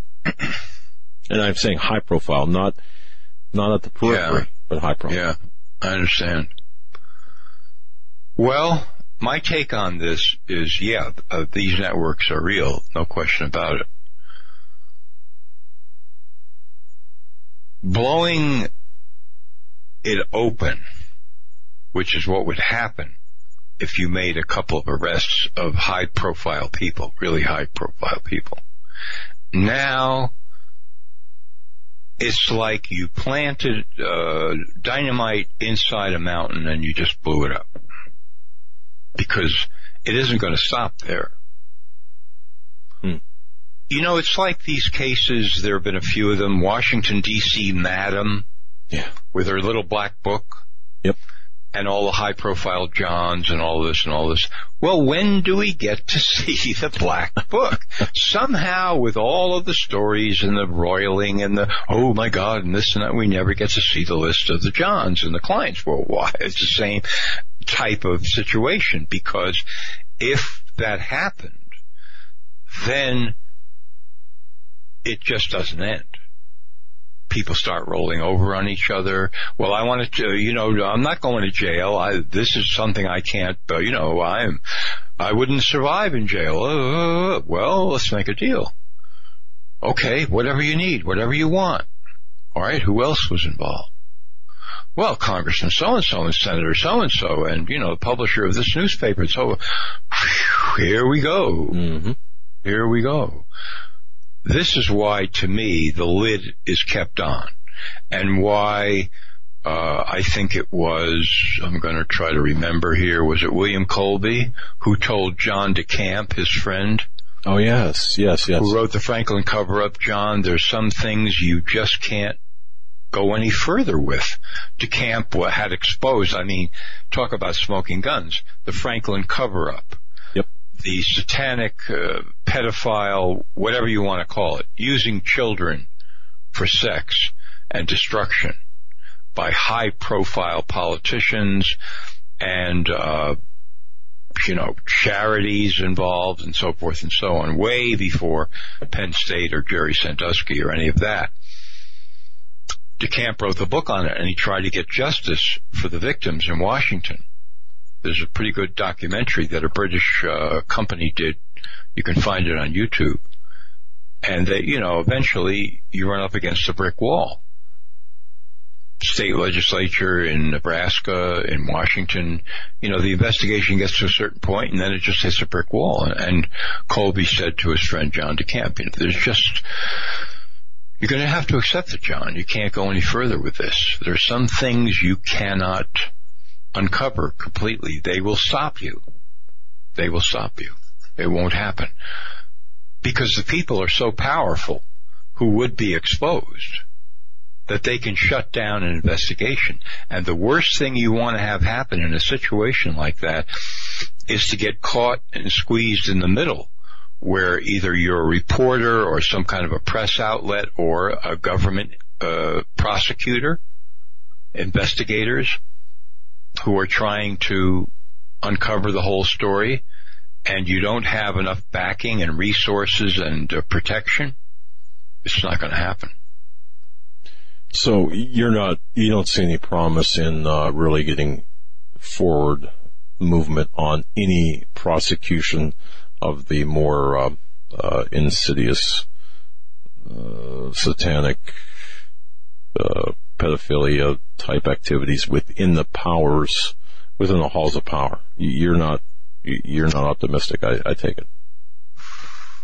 I'm not, but I'm willing to think that the groundswell of commentary, research, and investigation that's happening in independent media about pedophile networks around the world could make something happen that's unprecedented and unpredictable. You never know.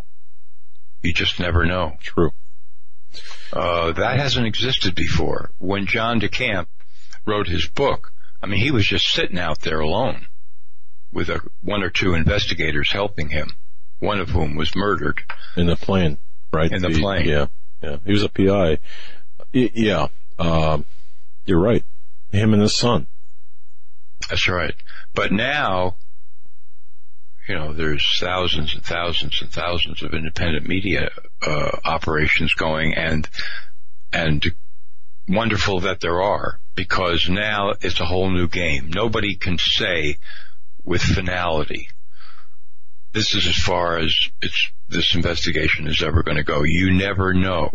To me, this is one of the great wild cards, that the power structure in this country and other countries, you look at it and you say, boy, it's so interlocking, and one hand is washing the other, and you got the media and the government, and you got players above the government like the Trilateral Commission, et cetera, and wow, how are you going to do any? And then all of a sudden, the internet is created. And lo and behold, thousands and thousands of people, as if they've had manuscripts, sitting in their garage for decades, are suddenly publishing like crazy on the internet. Yep. Unstoppable flood of information. So that's a biggie to me. And John, isn't it interesting? And this is kind of what I wanted to ask you. And we began the program this way. Isn't it interesting that just with the rise of the citizen journalists, and you had mentioned it, so many out there exposing so much, and there's a lot of great citizen journalists that are doing a lot of independent research, publishing this information. Then suddenly, as they are financing their research through revenue generating ads on YouTube, all of a sudden YouTube comes in at the behest of the Times of London and Washington or Wall Street Journal. YouTube comes in and just wipes that revenue out completely. Mm-hmm. And so now we're seeing a censorship by backdoor censorship. We're not going to, where you are covering your expenses and growing and such, we're not going to allow that anymore. We're going to take that revenue stream from you, and we're seeing this happen today. I just find it not very coincidental when you look at, for example, Pedogate. You look at even your work And I say even your work, where you don't necessarily derive income or rely on income from YouTube, whereas other citizen journalists in that specific area do. I don't think this is by accident or coincidental, and I think it's going to get worse too in terms of the censorship. So do I. Okay. Yeah. So do I. Absolutely. It's not, it's far from incidental. This is obviously an attempt to shut down these independent voices. The social media, Google, Facebook, YouTube, et cetera, it was right out in the open, I don't know, 5 months ago. Mainstream articles about this. Yep. The New York Times, Washington Post, the television news networks, et cetera, were feeling, their financial distress, which has been considerable as they've been losing viewers and losing readers and so forth, and debt piling up and so on. And they realized that more powerful than they were is social media. Social media has taken over from major media news. So the operation became, okay, well, we have to go to these people and get them to help us eliminate the competition, our competition, which is independent news. We've got to do that. For starters, there's other things we have to do, but we have to get the Facebooks, the YouTubes, the Googles, etc., to help us because they're more powerful now than we are, and so we want to enlist their help. Knock out the competition. Put us back on top again. And we'll preserve the consensus that we create every day, the fake consensus. Wow. And that's what's happening. I mean, so there's a one shot out of the box. Okay, so we're going to demonetize, as they say, all these YouTube videos. I did an interview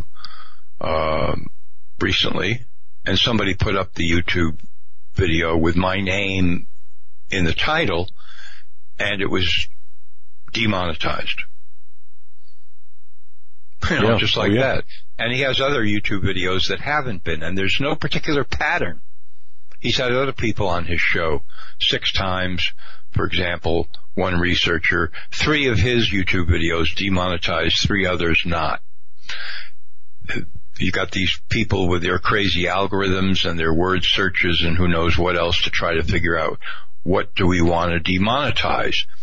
And so in some cases, it's like scattershot. You don't know where it's going to land. In other cases, they target specific people specifically. But that's what they're doing. In my experience, John, if it makes you feel any better or worse, in my experience, if your name is in the title, or in the tags, or even in the first line of the description, forget about it. To coin a phrase from the movie. Yeah, it's just not going to happen in terms of generating revenue. And that's the same with others, and I could name them off, but since we're talking at this point. So there is this aversion to truth. But so there's 2 reasons. I'm hearing a couple of reasons, or more than one. One is the revenue for the mainstream media, the old print media, as well as the television and radio media.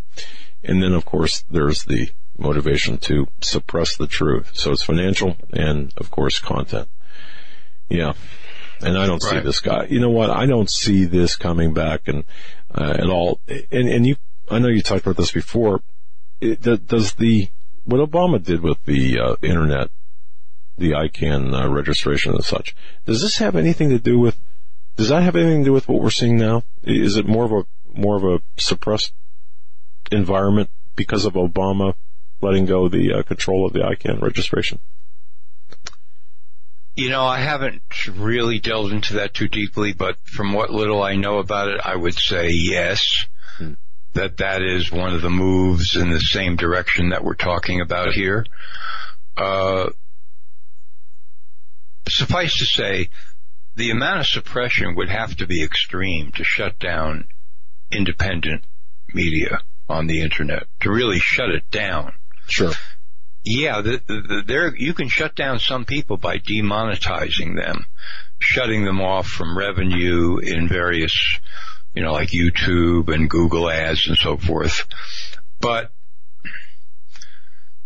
to actually say you can't have a website, you can't publish, you can't have a blog to thousands and thousands of independent reporters, investigators, that would really be stepping up the game if it came to that. Wow, if it came to that. Yeah, and I'm not so sure we're going to see that anytime soon, but certainly there's the other aspect of lawfare. Hey, you publish this, we're just going to create a nuisance suit against you. I mean, that's one thing. And there are other tactics as well, but boy, I'll tell you, it was great to visit with the statesman, an elder statesman of citizen journalism. It's always great to talk to you. Sometime I have to sit down on one of these shows and just interview you, because I know you are a fountain of information. Oh, you're too kind, my friend. Hey, we're out of time. God bless you, my friend. Thank you so much for spending your time with us tonight, and God bless you. And you're going to be in our thoughts and prayers, and keep on. Thank you so much. Right. It's always great to be here. That was Jon Rappoport, NoMoreFakeNews.com. When we come back, Stan Deyo from StanDeyo.com will be with us. Don't go anywhere.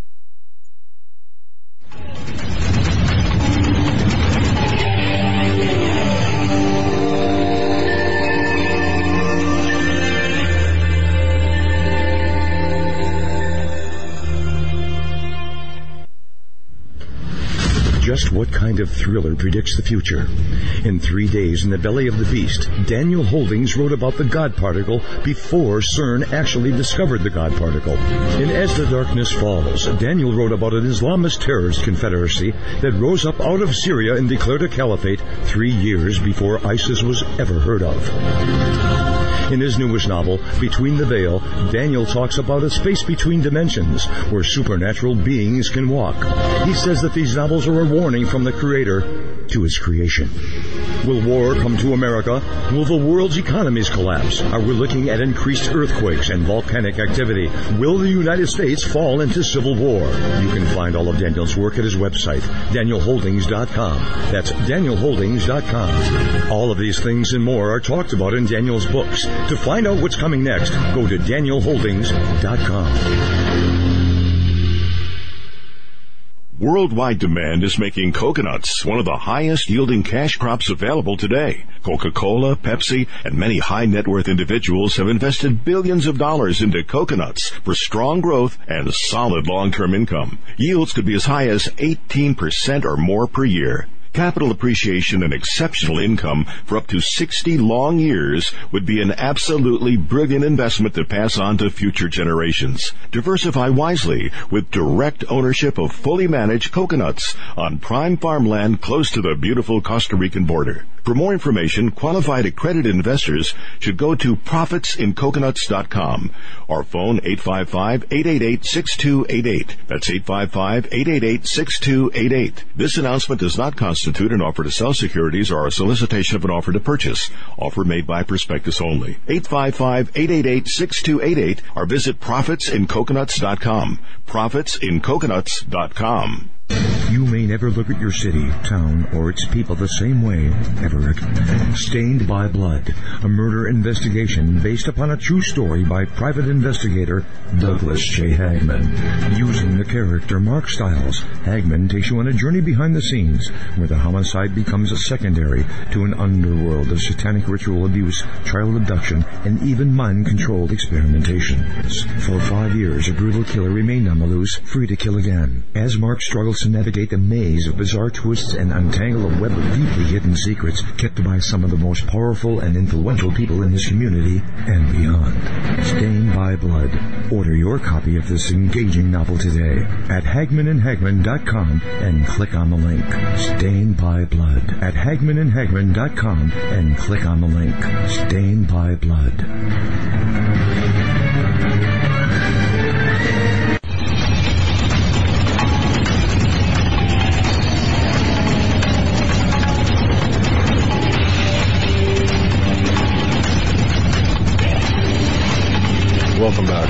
ladies and gentlemen, to this edition of the Hagmann and Hagmann Reporter. We so glad to have Stan Deyo back with us, StanDeyo.com. And you know, let me tell you, Stan Deyo is giving away 10 copies of, in a drawing of his lecture series, Garden of Eden, Finding the Garden of Eden. I watched this DVD. Okay, he's giving away 10 free copies. Now, you have to go to the website, go to StanDeyo.com, go to Show Images, and follow the instructions. But a more compelling video presentation, I don't think you'll find, with respect to Garden of Eden, and a more thought-provoking presentation. So, and even, here's what I would do. Even though I have got a chance to win, I would buy my own, because this is a fabulous, top-notch presentation that he's got, his lecture series. Get them all. StanDeyo.com. Before we get to Stan, I want to mention, seats are going quickly to Awaken to the Shaken conference, May 5th and 6th. We're about, 18 days away from that. That's going to be in Gurnee, Illinois. Pastor Paul Begley is going to be heading that. We have Russ Dizdar, Jon Robertson, Joe, myself, Pastor Paul Begley speaking at this conference. Awaken to the Shaken conference, May 5th and 6th, Gurnee, Illinois. Go to paulbegleyprophecy.com. Click on the link to register. Registration is free. The cost of the conference, it's free. Just to give you a heads up, I'll be talking about two topics.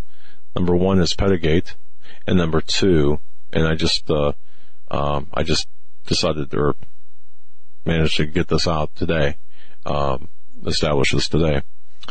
Islamic infiltration and Islamic terrorist training in America. So two things, the Pedogate and the Islamic infiltration and paramilitary training in America. So that's going to be my topics. Joe's got a topic, and John, of course, has got, and Russ always a crowd pleaser, and of course, Pastor Paul. So I'm going to kick it over to you, Joe, and let's bring on Stan Deyo.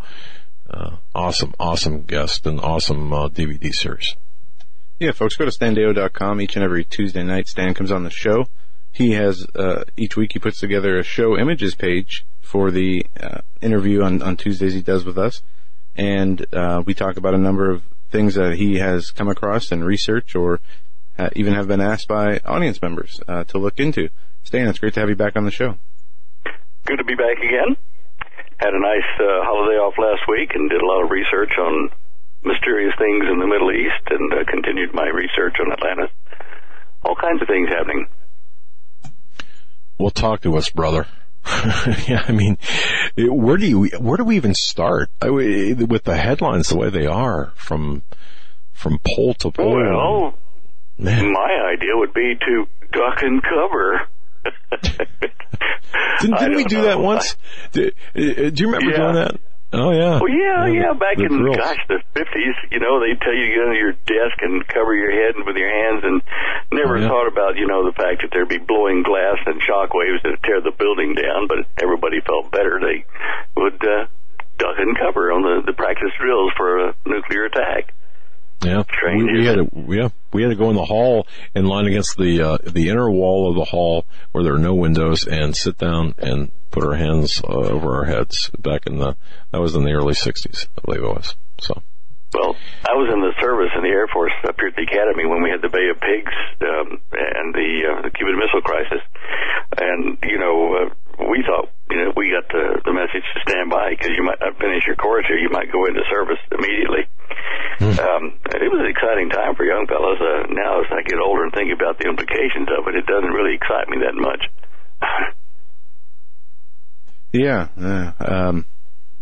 it's definitely crazy times that we live in.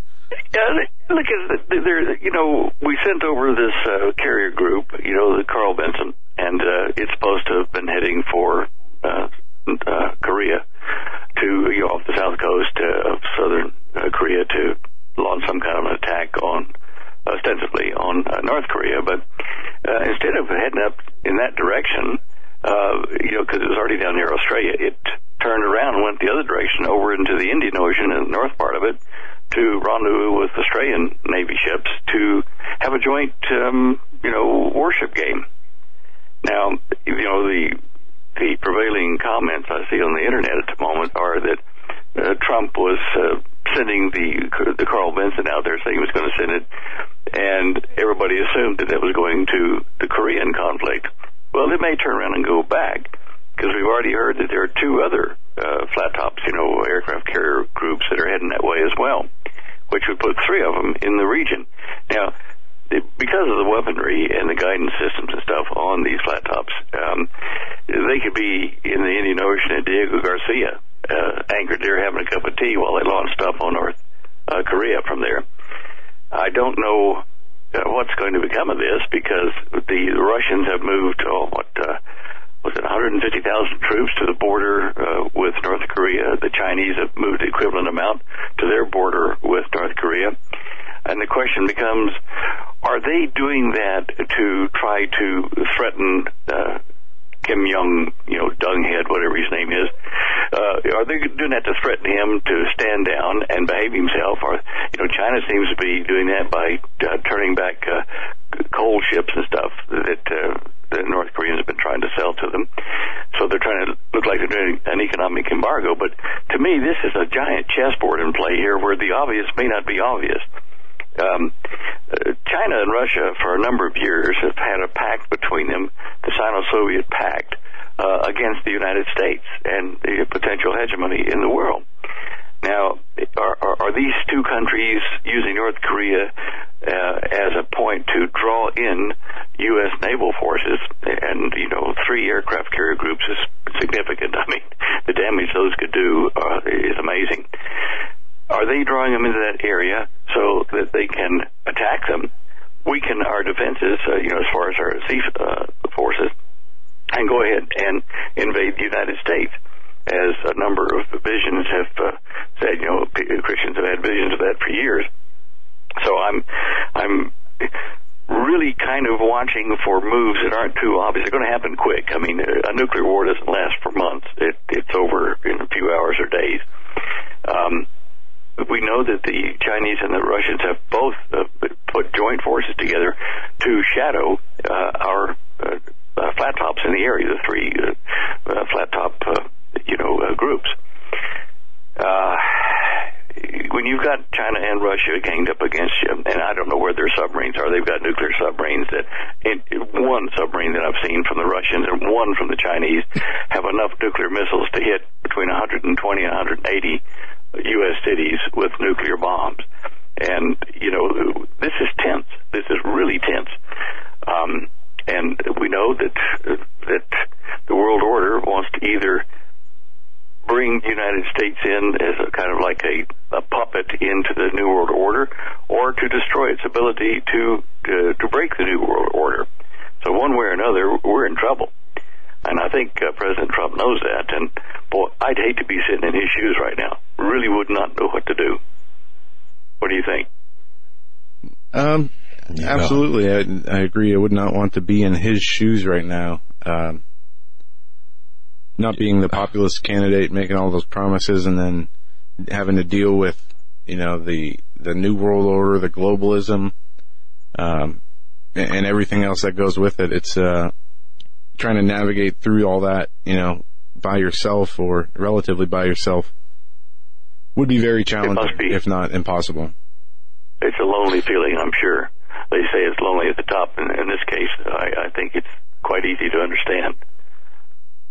My question, why would he even want that position, given the fact that, he was obviously financially comfortable, or at least that's the story, but why even desire for that position, knowing or at this point, I don't know, man.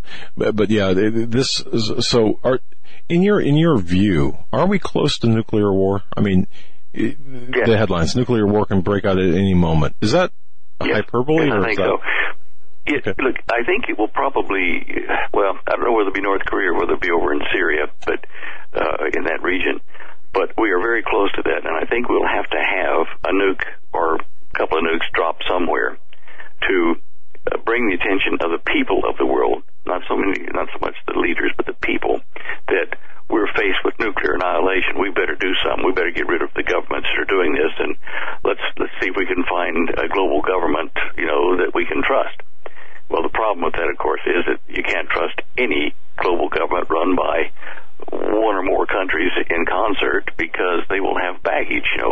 religious, political, economic baggage, and that will not make a fair world government. So it's laying the groundwork for what I've been warning about since 1977. That is the great deception, the use of advanced technology like flying saucers, anti-gravity, by allegedly our elder brothers from space who will come claiming to be our messiahs. And they'll come in when we have crisis curves that are so dire that the people are looking for anyone without an Earth-attached history and baggage to help them solve the problem. And obviously the common opinion will be, if these people can fly through space, like Star Trek and things like that, then they must have figured out how to have peaceful governments, and if they're here to help us, they don't have any allegiance to Republicans, Democrats, Brits, French, anybody. And let's give them a chance to help us organize our planet. Otherwise, we're dead. And that's the impact I see that will come out of a nuclear exchange in the near future. That may be later in the year, down toward the end of the year, or it may be this one. The Antichrist in Daniel, it does say he will come to power with the aid of a small people. Now, I think that means a small country. And I don't know whether that means the Palestinians or whether it means, North Korea or some other small country. But a crisis will occur, and of course we see that in Syria and with the Palestinians, and we can see that in North Korea right now. So these things could trigger a nuclear war that would make people cry out for someone to get rid of the insanity that runs our world at the moment. And so that's what I'm watching.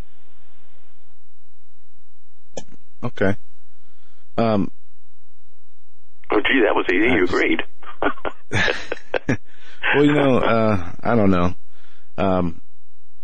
I apologize, Stan. I lost my train of thought. I was looking at something else here as we switched, but I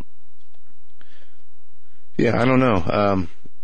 With everything that's going on and looking at your show images page, what I was reading about was because you brought this to my attention, the ships that were said to be going to North Korea actually going to Australia. I thought those were separate dispatches of military personnel and vehicles, but that obviously is not the case after doing some reading just now. And, it's interesting to me, and that made me think of a lot of other stories that are reported as being one way, as being, we see it all the time. We had Jon Rappoport on last hour. We were talking about the Syrian gas attack, and everybody was so gung-ho that Assad did it right out of the gate without any evidence, any, real information. And we talk about this a lot. It just makes me wonder, how many of these stories are shoved down our throats by intelligence agencies, by people in power, versus what's true. It's not based on what's true anymore, the information that we receive. It's based on what is going to grab the desired result. And we knew that this was how the news operates, but it's just it's grown so large, the deception. It almost makes you want to just not even pay attention to what's going on in the world if you can't see through the garbage to tell what the truth is. But I'm sorry for... I know, you can't even trust like bloggers and stuff like that, that are not part of allegedly not part of the deception, the fake news. But you can't even trust that because, the powers that be do realize if we don't trust the regular news media, it's tainted, that we might go for, the blog talks, the privately made videos and that kind of stuff saying, here's the news in my area. So you can't even trust that. In the end, those of us that are kind of aware of what's happening in general sit back and watch events occur. You see what they do, not what they say. Anyway, it's not going to be easy. No, it's not. And this is why we take what we do. We don't immediately react to events. We respond after a level of investigation or a measure of investigation to verify what we can. Right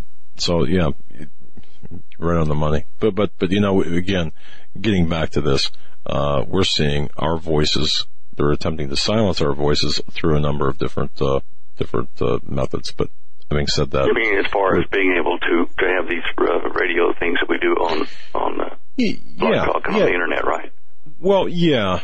Primarily, one of the issues that we opened the program with was the New York Times had a story yesterday about the YouTube, how YouTube is just decimating the citizen journalists, the independent journalists out there, by removing the ad revenue from their.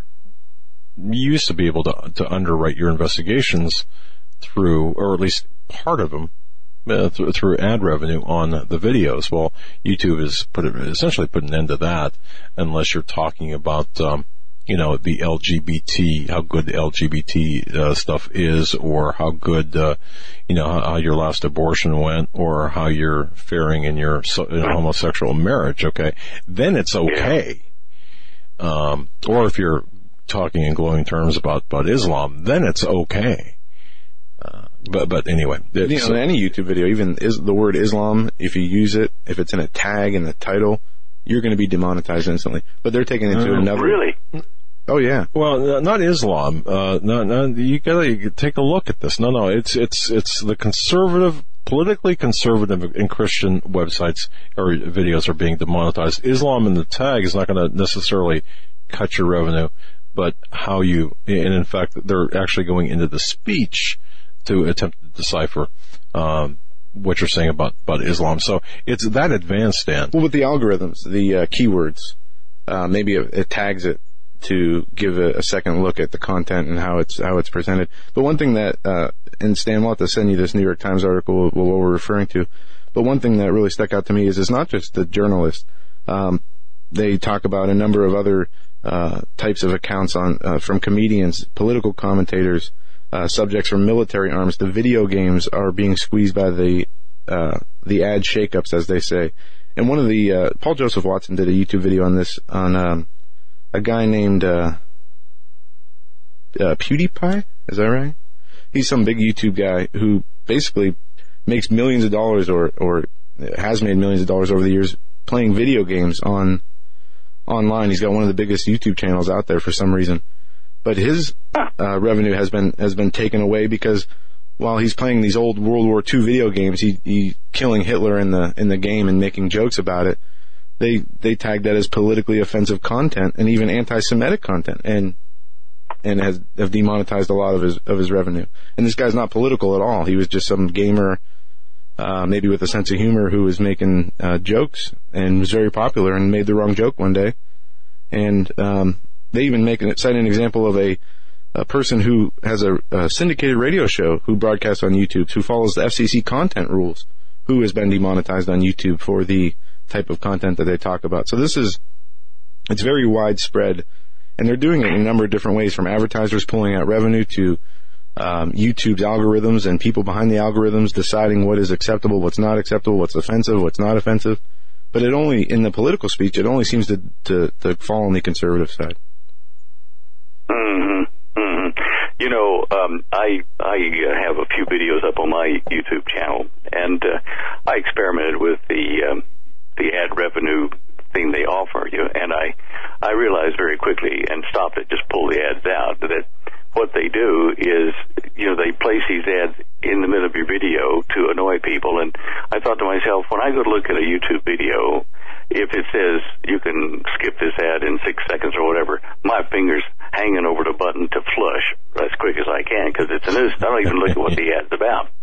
So I'm wondering how many of these people are really making that much revenue, because you don't get whatever it is, 12 cents a click or whatever, unless they actually click on the ad and go look at whatever is being thrown up on your YouTube video. Right. Yeah. It's a numbers game, and I know for us, and our audience is the best audience, I believe, because we rely on their support. But to offset some of the technical expenses, the ad revenue does assist in offsetting those expenses. However, you take that revenue away, man, it's just, but nonetheless, I'm sorry about taking you down that road, to get you off track. We have an email from Dwayne. The subject that you were talking about, North Korea, he just wanted to make sure I read this to you real quick here. With respect to North Korea, the question, are they sucking us into the Korean area to get us where they want us? Turn the light on in his head, he writes, in Dwayne's head. So he's agreeing with you on that, saying that he's no expert, but a lot of things that didn't make sense until you brought that up now fit like a glove. And I think you hit the nail, you, Stan, hit the nail on the head. I hope not. Thanks for all you do, and Dwayne. So, apparently that, what you said with North Korea, and I too, it resonated with me in terms of the tactics to, well, you know, you and I, all of us that, put stuff out like this and been trying to wake people up, we know that if you look at what the obvious media push is, that's probably the wrong direction. You know, they're hurting us into a direction. They're not doing anything to do us a favor. So you have to look at alternate explanations for activities, whether it be, the movement of the fleet or, economic movements or, whatever. I have to admit, I'd like to see a better world government come in and run the place, but the problem is that the one that's going to be offered first is going to be, satanic. It's going to be bad. It'll look good, but it's going to be bad. We're warned about that. So eventually, a good government will come when the Messiah, Yeshua, comes, and I look forward to that time. But in the meantime, we've got to deal with what they're doing to us and, take the blinders off. Yeah, sadly, until then, we are going to be fighting for the truth, fighting for our faith. We're going to be fighting, that I guess is the bottom line, until the Lord returns. And I guess that should be understood by every Christian. It's not going to be easy. And you're going to be resistant to the return. I think several other things are going to be happening, too. This threat of nuclear war is certainly, foremost in the press at the moment. They're trying to hurt us, for fear around that issue. But we're also going to see food price increases and food shortages across the planet, even here in the United States, because the weather has... Holly was just saying, she's put it on our webpage in the news about the shortages of vegetables we're going to have here because of the change in weather and various other factors, workers that are not there anymore. With the change in the weather, that's going to be driving us toward a state of famine in certain countries, probably countries with large populations, underdeveloped ones. And we look at the earthquake incidences. The patterns do show some irregularities at the moment, with Richter 6s occurring on both sides of the Ring of Fire in the same day in the southern hemisphere, but still. And we see that in California they've identified a fault line that runs right up into the suburbs of Los Angeles. It's a short one. And this darn thing, they had warned about it before, but now then they're saying we're really warning about this one because it could drop the whole area, about 4 feet all of a sudden. And that would be pretty harmful to everything built in Los Angeles, especially on the south side of it. So they're getting us ready for... It would drop the land 4 feet? Yeah. They found evidence of it happening before in a swampy area there that it had at one time suffered an earthquake that dropped it down that far. So they're saying that could happen again. I've been in a couple of minor earthquakes, and so has Holly with me. You sway to and fro, left and right in some of them, but those that drop, like you drop 4 feet, that hurts buildings and it hurts people too, and bridges and all kinds of things break when that happens. And it's not necessarily meaning that Los Angeles will sink into the ocean, but they've warned on this now 2 or 3 times in the last 6 months. I think it's time we start paying attention. That's one of the other crisis curves is geophysical, geological events, in addition to meteorological or weather events affecting food. And, now we've got the race, or the religion race card being played here in the States, and we have the threat of civil war in the United States on many sides.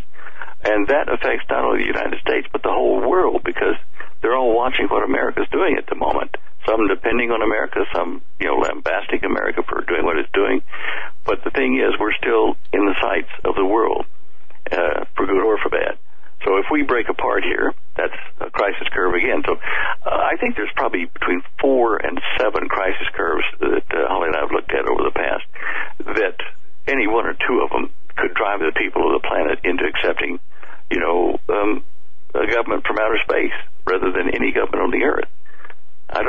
any country where the people are happy with their current government. Like in Turkey, where Erdogan just won that election to give him absolute power over the country. It squeaked by with about 1.6% margin in his favor, and that's questionable because people are saying the vote counting wasn't legal in certain or fair in certain areas. But so, you know, the Turkish people in general, even the ones that voted for his absolute power thing, I think a lot of them did it because they didn't want to die because he'd come on them out. Even with the limited power he's got. Say? Yeah, I said that, so that through coercion, and that's a very slim margin to win by, the 1.6%. And I read one story about that, and I've seen a number of headlines. It seems to be a developing situation. It's still in the news, but yeah, more power to Erdogan, and I think that spells trouble for the whole region. We're talking with Stan Deyo. He's our guest. Go to standeyo.com. Check out the show images page on his website. In the show images page, there's details to a giveaway that we'll hit again on the other side, as well as talk about a number of stories Stan has up on his website. Don't go anywhere. We'll be right back.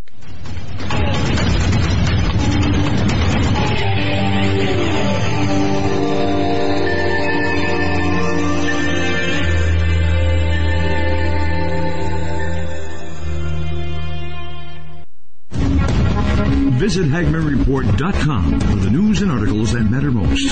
Stay tuned. We will be right back.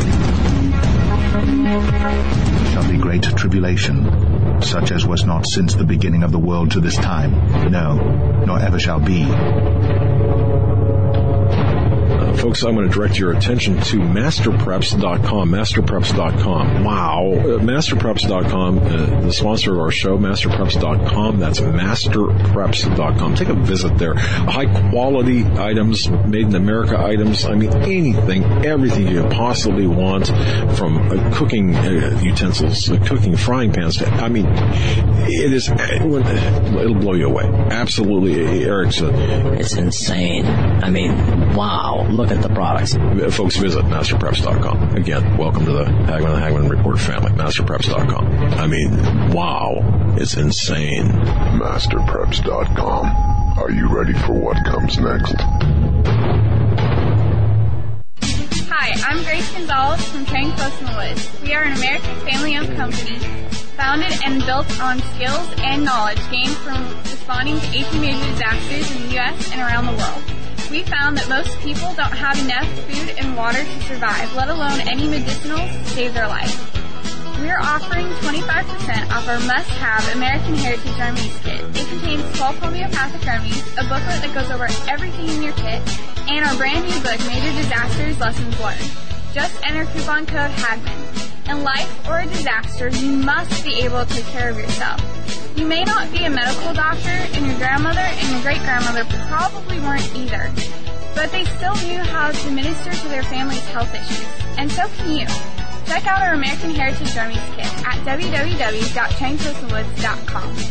Your life may depend on it.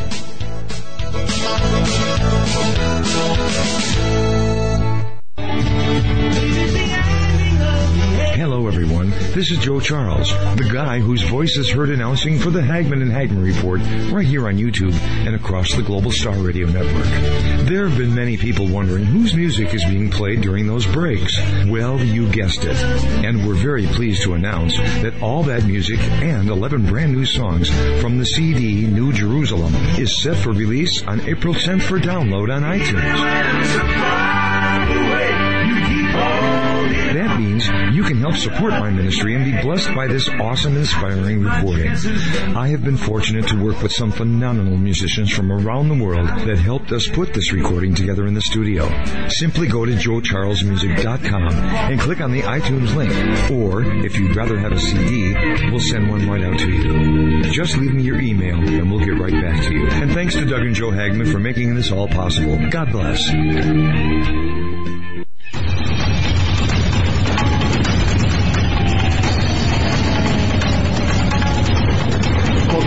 To this Tuesday edition of the Hagmann and Hagmann Report. Our guest each and every Tuesday in hour number 3 is Stan Deyo. His website is standeyo.com. on the right-hand side of that website. If you scroll down a little bit to the right of the microphone, you'll find the show images page, and use that page when Stan comes on, and check out the graphics and research that Stan puts together for each Tuesday interview. Stan, on the show images page, and my dad mentioned this at the beginning, you're giving away 10 free copies of your lecture on the discovery of the Garden of Eden. Enter Eden in the subject line, only one entry per person. Folks, go there, click the link if you want to enter, and make sure that you send the email properly with the proper subject line. And on May 1st at midnight, there'll be a drawing, and there'll be 10 winners. And Stan likes to do this for our audience, for his audience. These giveaways, whether it's books, whether it's DVDs or lecture series, it's always a crowd pleaser. So we want to thank you for doing that, Stan. You're most welcome, and the listeners too. Holly just put that up on our website probably about an hour ago, and I just put it up on my show images page about the same time, and I'm already getting a flood of entries at the moment. I would assume that's from your listeners, because the majority of people that read our site do it during the morning hours between, about 8 and midday. However, wherever you're from, that's good. We're paying the postage anywhere in the world if you win one of the 10 copies. Speaking of that, the Garden of Eden stuff, I have in image 39 a link to an article where former Prime Minister Ehud Barak of Israel, with about another 200 visitors or tourists from Israel, landed in Tanzania last couple of days. And they've been, part of the political team from Israel has been over there with him, making deals with the president of Tanzania about strengthening tourism between Tanzania and Israel. But what people wouldn't know by reading the article is that I talked to a pastor over in Israel. We talked by phone several times. And he had a meeting, he was attending a meeting there in Israel, some function, and he was pulled aside by two men, tall men in suits, that pulled him over into a side room, asked him to speak to him. And he swears they must have been angels, because they said to him, there's a time coming when the people of Israel will have to escape and run to a hiding place, and it will be in Tanzania. And he thinks it might be the Ngoro crater. I don't know how that would protect him, but anyway, the point is that Israel is making ties with Tanzania, and even saying in the news article, we want to honor, what you found here outside the Ngoro crater, what the Leakeys found at the Old Dubai museum, where they found the oldest hominid bones, because it is obvious to us in Israel that that's where mankind started for the whole planet. So they're pointing to the Garden of Eden indirectly in the article. There are other news articles and travel articles that do say it is the Garden of Eden of Africa. And I'm waiting for the time when they'll finally admit it openly that, yes, this is the original Garden of Eden as well. We have a friend down there that does safari tours of the area, and for the Ngoro and the Conservancy and several other surrounding areas there, 5-day tour. And I put a link to his site up there. The image 36 takes you to his website and to the particular one there for the Ngoro Garden of Eden thing. Anyway, people are going to Tanzania from all over the world. Their tourism has just skyrocketed. And I suspect that Israel will probably help with building, certain things there, construction stuff for the increase in tourism. That's probably what they're talking about behind the scenes. Anyway, that's going to be interesting. Keep watching Tanzania for developments between Tanzania and Israel and the Garden of Eden there, because I think all this is going to come to the forefront and prove what I've been telling people. So get your DVD, either buy it or wait for one of the free copies if you win one of them, and you'll see the discussion and the point I make, why that is the Garden of Eden. I'm going to write in fact, I'm in the process of writing the sequel to the Vindicator Scrolls that I wrote in '89, and that was when I initiated my search for Eden, Garden of Eden, and Atlantis. Now, there's so much more information to prove the points and locate it that it's taking another book, and so I've started writing the thing bit by bit because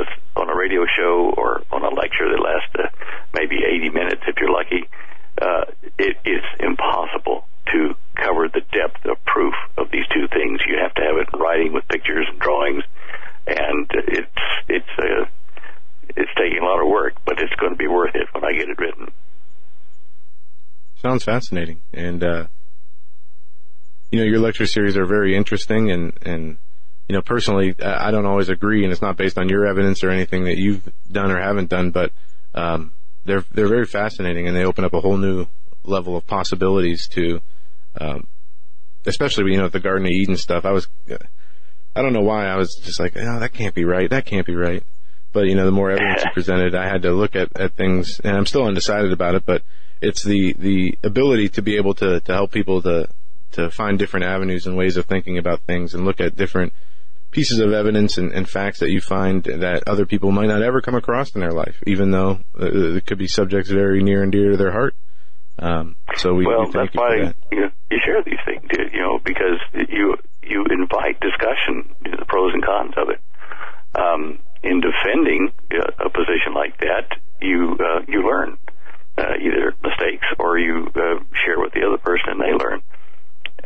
That Garden of Eden thing, heck, I got a lot of feedback from people that were like technical people and also people that were biblical scholars. And I'd say 95% of it was in agreement. That 5%, I still read and listen and analyze their points. On Atlantis, which was, the time of the flood, it was Saudi Arabia. I got information from the petroleum industry, detailed information why they agreed with the asteroid impact theory that I had.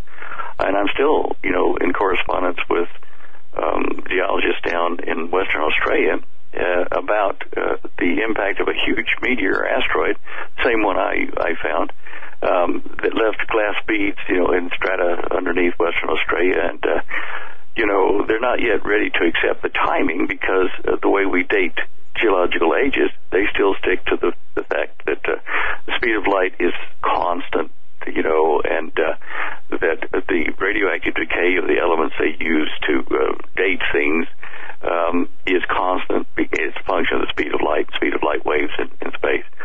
And they're going to have to eventually reverse their position and look at the speed of light as a variable speed that used to be a lot faster at the beginning of the Big Bang.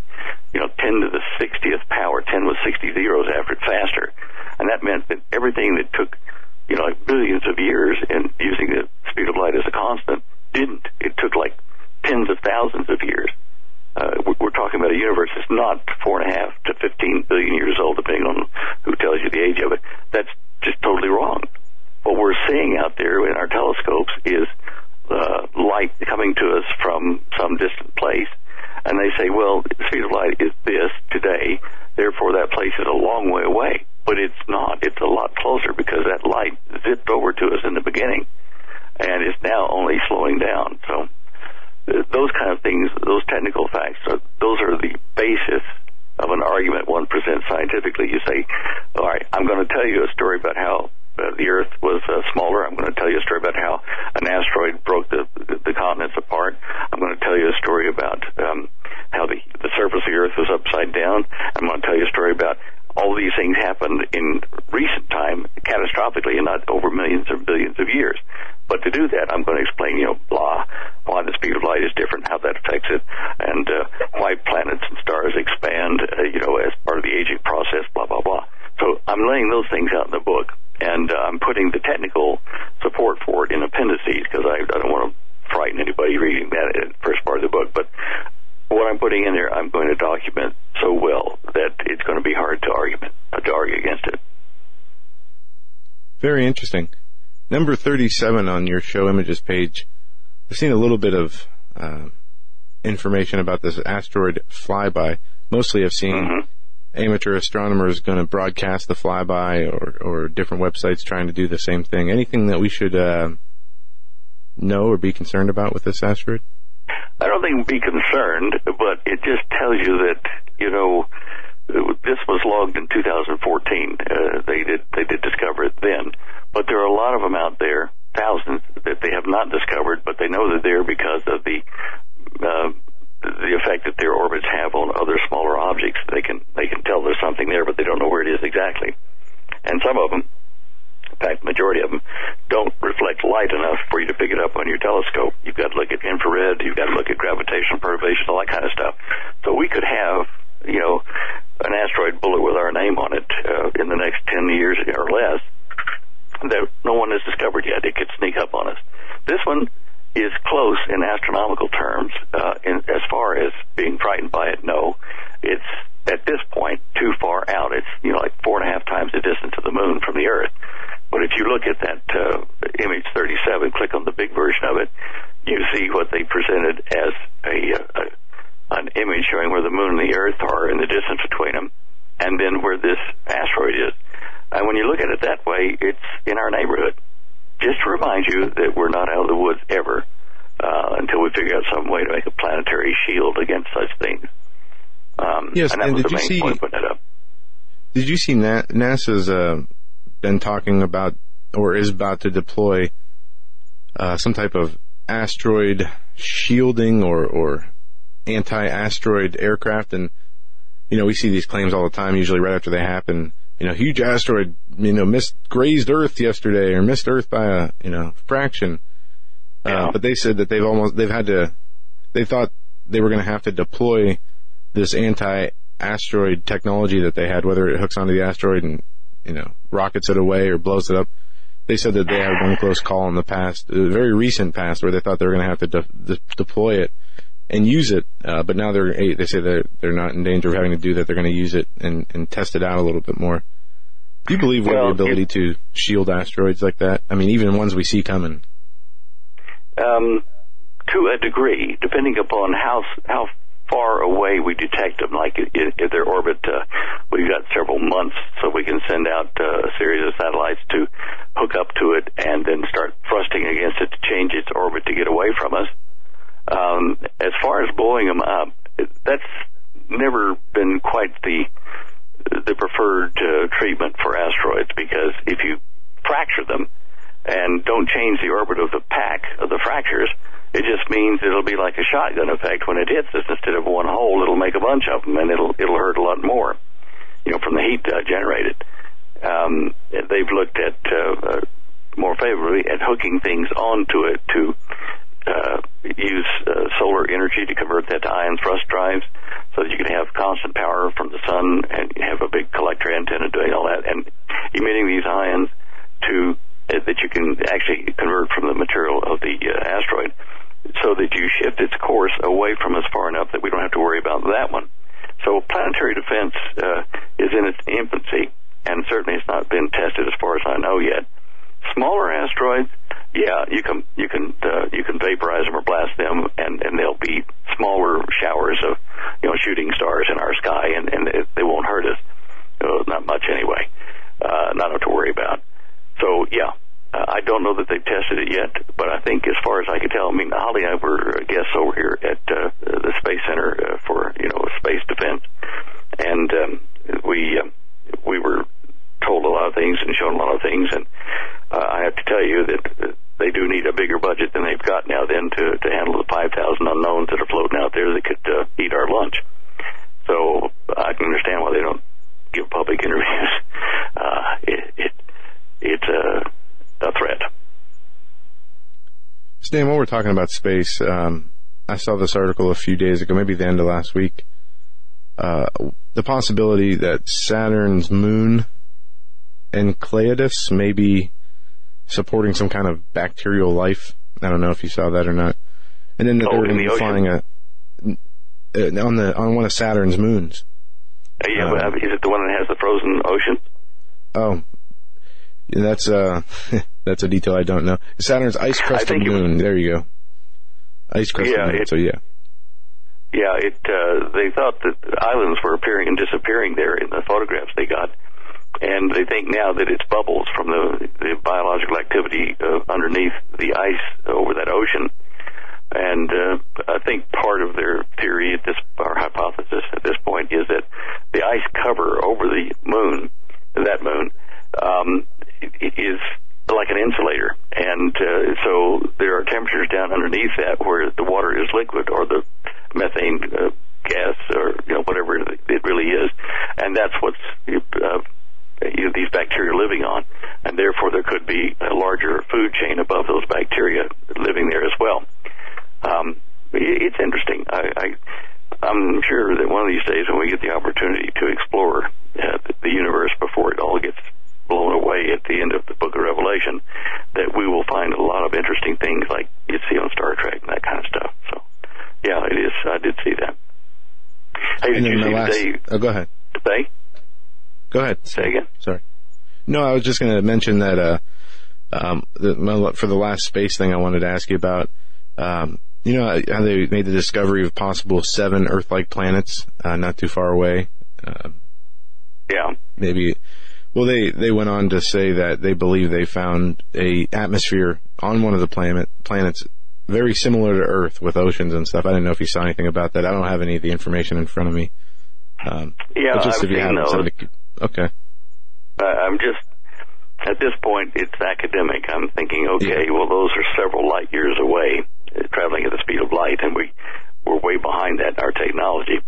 It's going to take a breakthrough in technology, which, you know, I'm sure Satan and his minions do have, to jump large distances of space rather than propelling through it to warp space and bend it closer to us.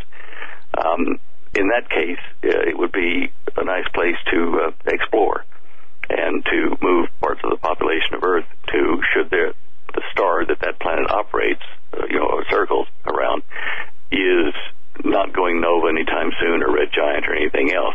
These are all factors that need to be considered before you choose an alternate Earth to ship people to. I mean, our sun is misbehaving. Right now, it should be in its quiet time, and we've got an active sunspot region that in the last 12, 13 hours, you can see it in image 34. You can click on that and actually see the limb of the eruption. This is going to breed some, Class M flares and radio interference here in the next 2 weeks when it turns around and faces us head on. And if it continues this kind of eruptions or coronal mass ejections and flares, the sun it has not been as quiet as it should be in a low sunspot period. But we have an active sunspot region spinning around at us and spewing out stuff right now.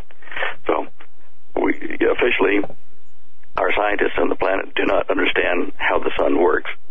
Unofficially, they're getting pretty close, factoring in changes that they've seen since 1992 when the sun started emitting new frequencies of electromagnetic radiation in the ultraviolet range.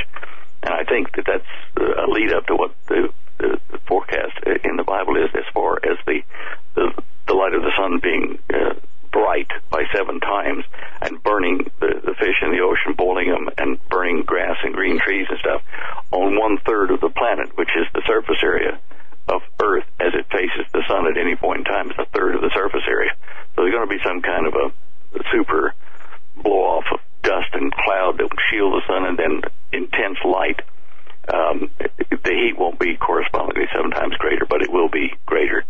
And the light to your eyes will be so bright that you'll have to hide in caves or shield your eyes with lead shielding. I think it's going to be bad. But our sun is doing things that it should not do, according to normal mainstream physics, for 1 billion years.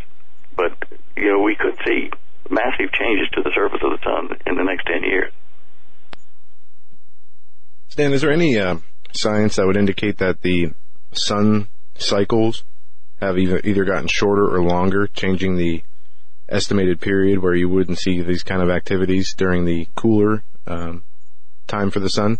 Or is this just completely out of character for the sun? Yeah, I've plotted for years the sunspot numbers, the mean numbers at the beginning, during, and after, the peaks.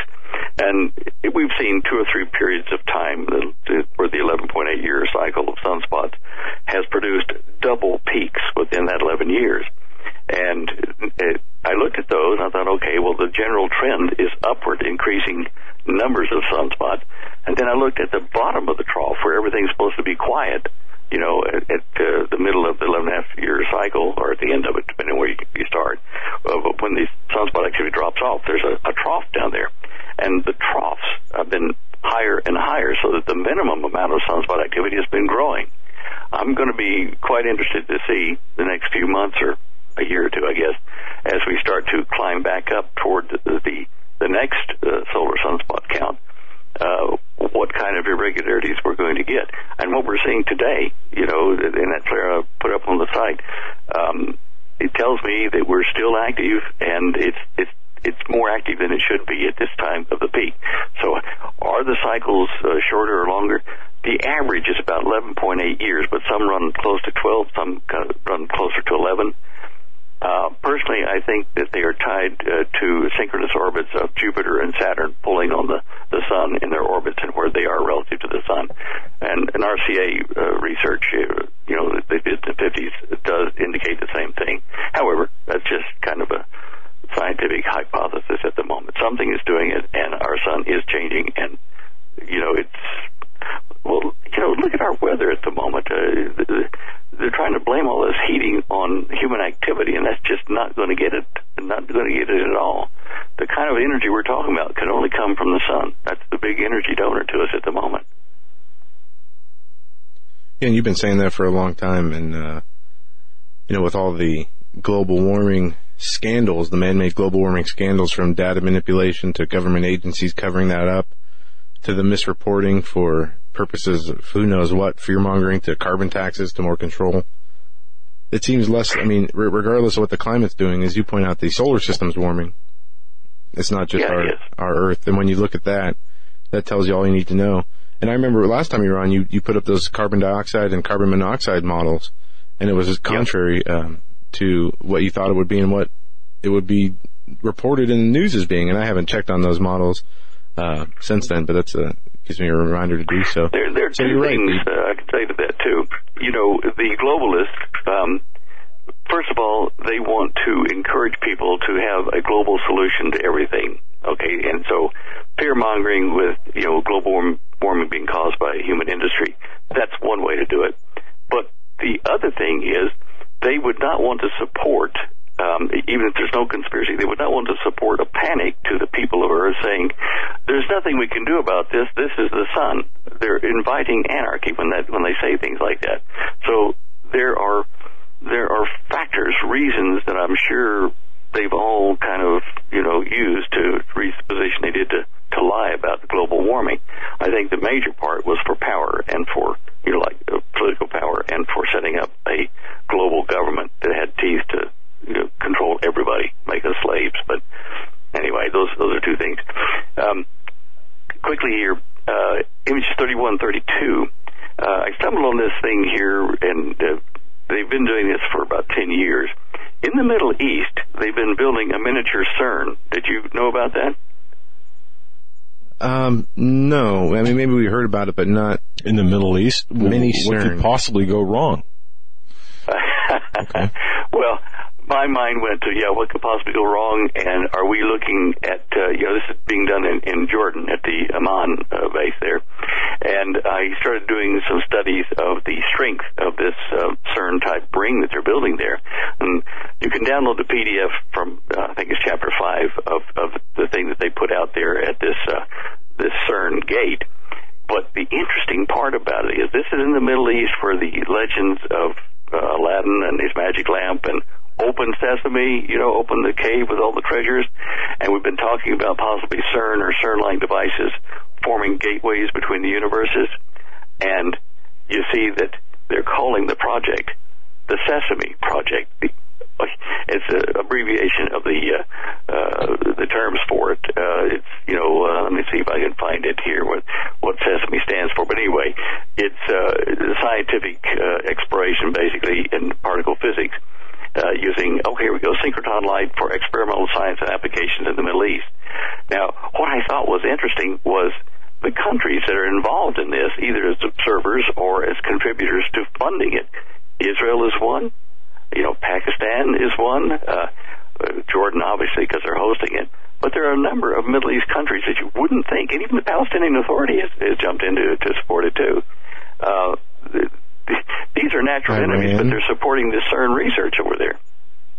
Yeah, they're listed here. Iran, Egypt, Israel, Jordan, Palestine, Turkey, Pakistan, and more. Yeah, that's the one. And, this little synchrotron ring that they're building is smaller than CERN. And to give you an idea how much smaller, the total energy of the Sesame project is like about, it's 4 million times smaller than what happens over at CERN in France. That's how small it is. But maybe they've figured out a way to gateway with less energy, different frequencies or something. The fact that all of them are monitoring it and putting money into it might mean that they want to be sure that no one else gets a jump on them if they make a major discovery, like they're talking about. Yeah, that's interesting. As if there weren't enough problems. Yeah, exactly. Wow. And you asked me at the beginning of the show what I was doing. Image 22 down on the left side there give you a little bit of an idea of what I'm investigating at the moment. I think this is during the flood period or just before it or just immediately after it in Oman. And they've got a lot of these, what they call beehive tombs out of flat rocks that are very nicely shaped to form these conical shaped buildings with a hole in the top and a doorway in the side. There's been no bones ever found in these things, no skeletons, nothing. They don't know what these were used for, but they were put up on ridges in Oman, in the mountain ranges there. And I suppose they would have been high enough not to have been destroyed by the floods, but partially knocked down by the flood and the tsunamis from the asteroid impact that sank Atlantis.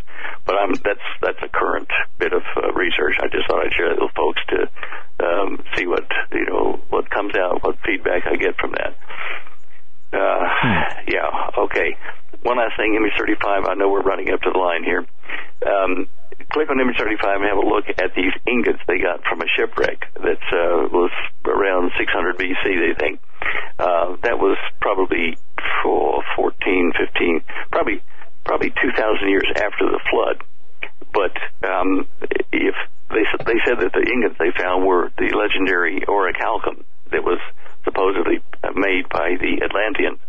And the chemical composition they list there fits exactly what I talked about in my Atlantis lecture, which, by the way, has over 270,000 views now. Nice. Okay. And they're saying this is a mysterious metal. Nothing similar has ever been found. Fascinating. Yeah. Yeah, well, I know where the mine is. There's two mines for it. One site's in Oman, and another one's over on the west coast of Saudi Arabia near Jeddah. The ingots, the veins in which they got the gold also had a mixture of copper and zinc and iron in the percentages you need to make alloy number C23,000, which is red brass, and that's what orichalcum was. Wow. Okay. That's fascinating. I'm going to read this article after the show. Stan, you've taken us to the end of the program. Thank you so much for joining us, and have a great week.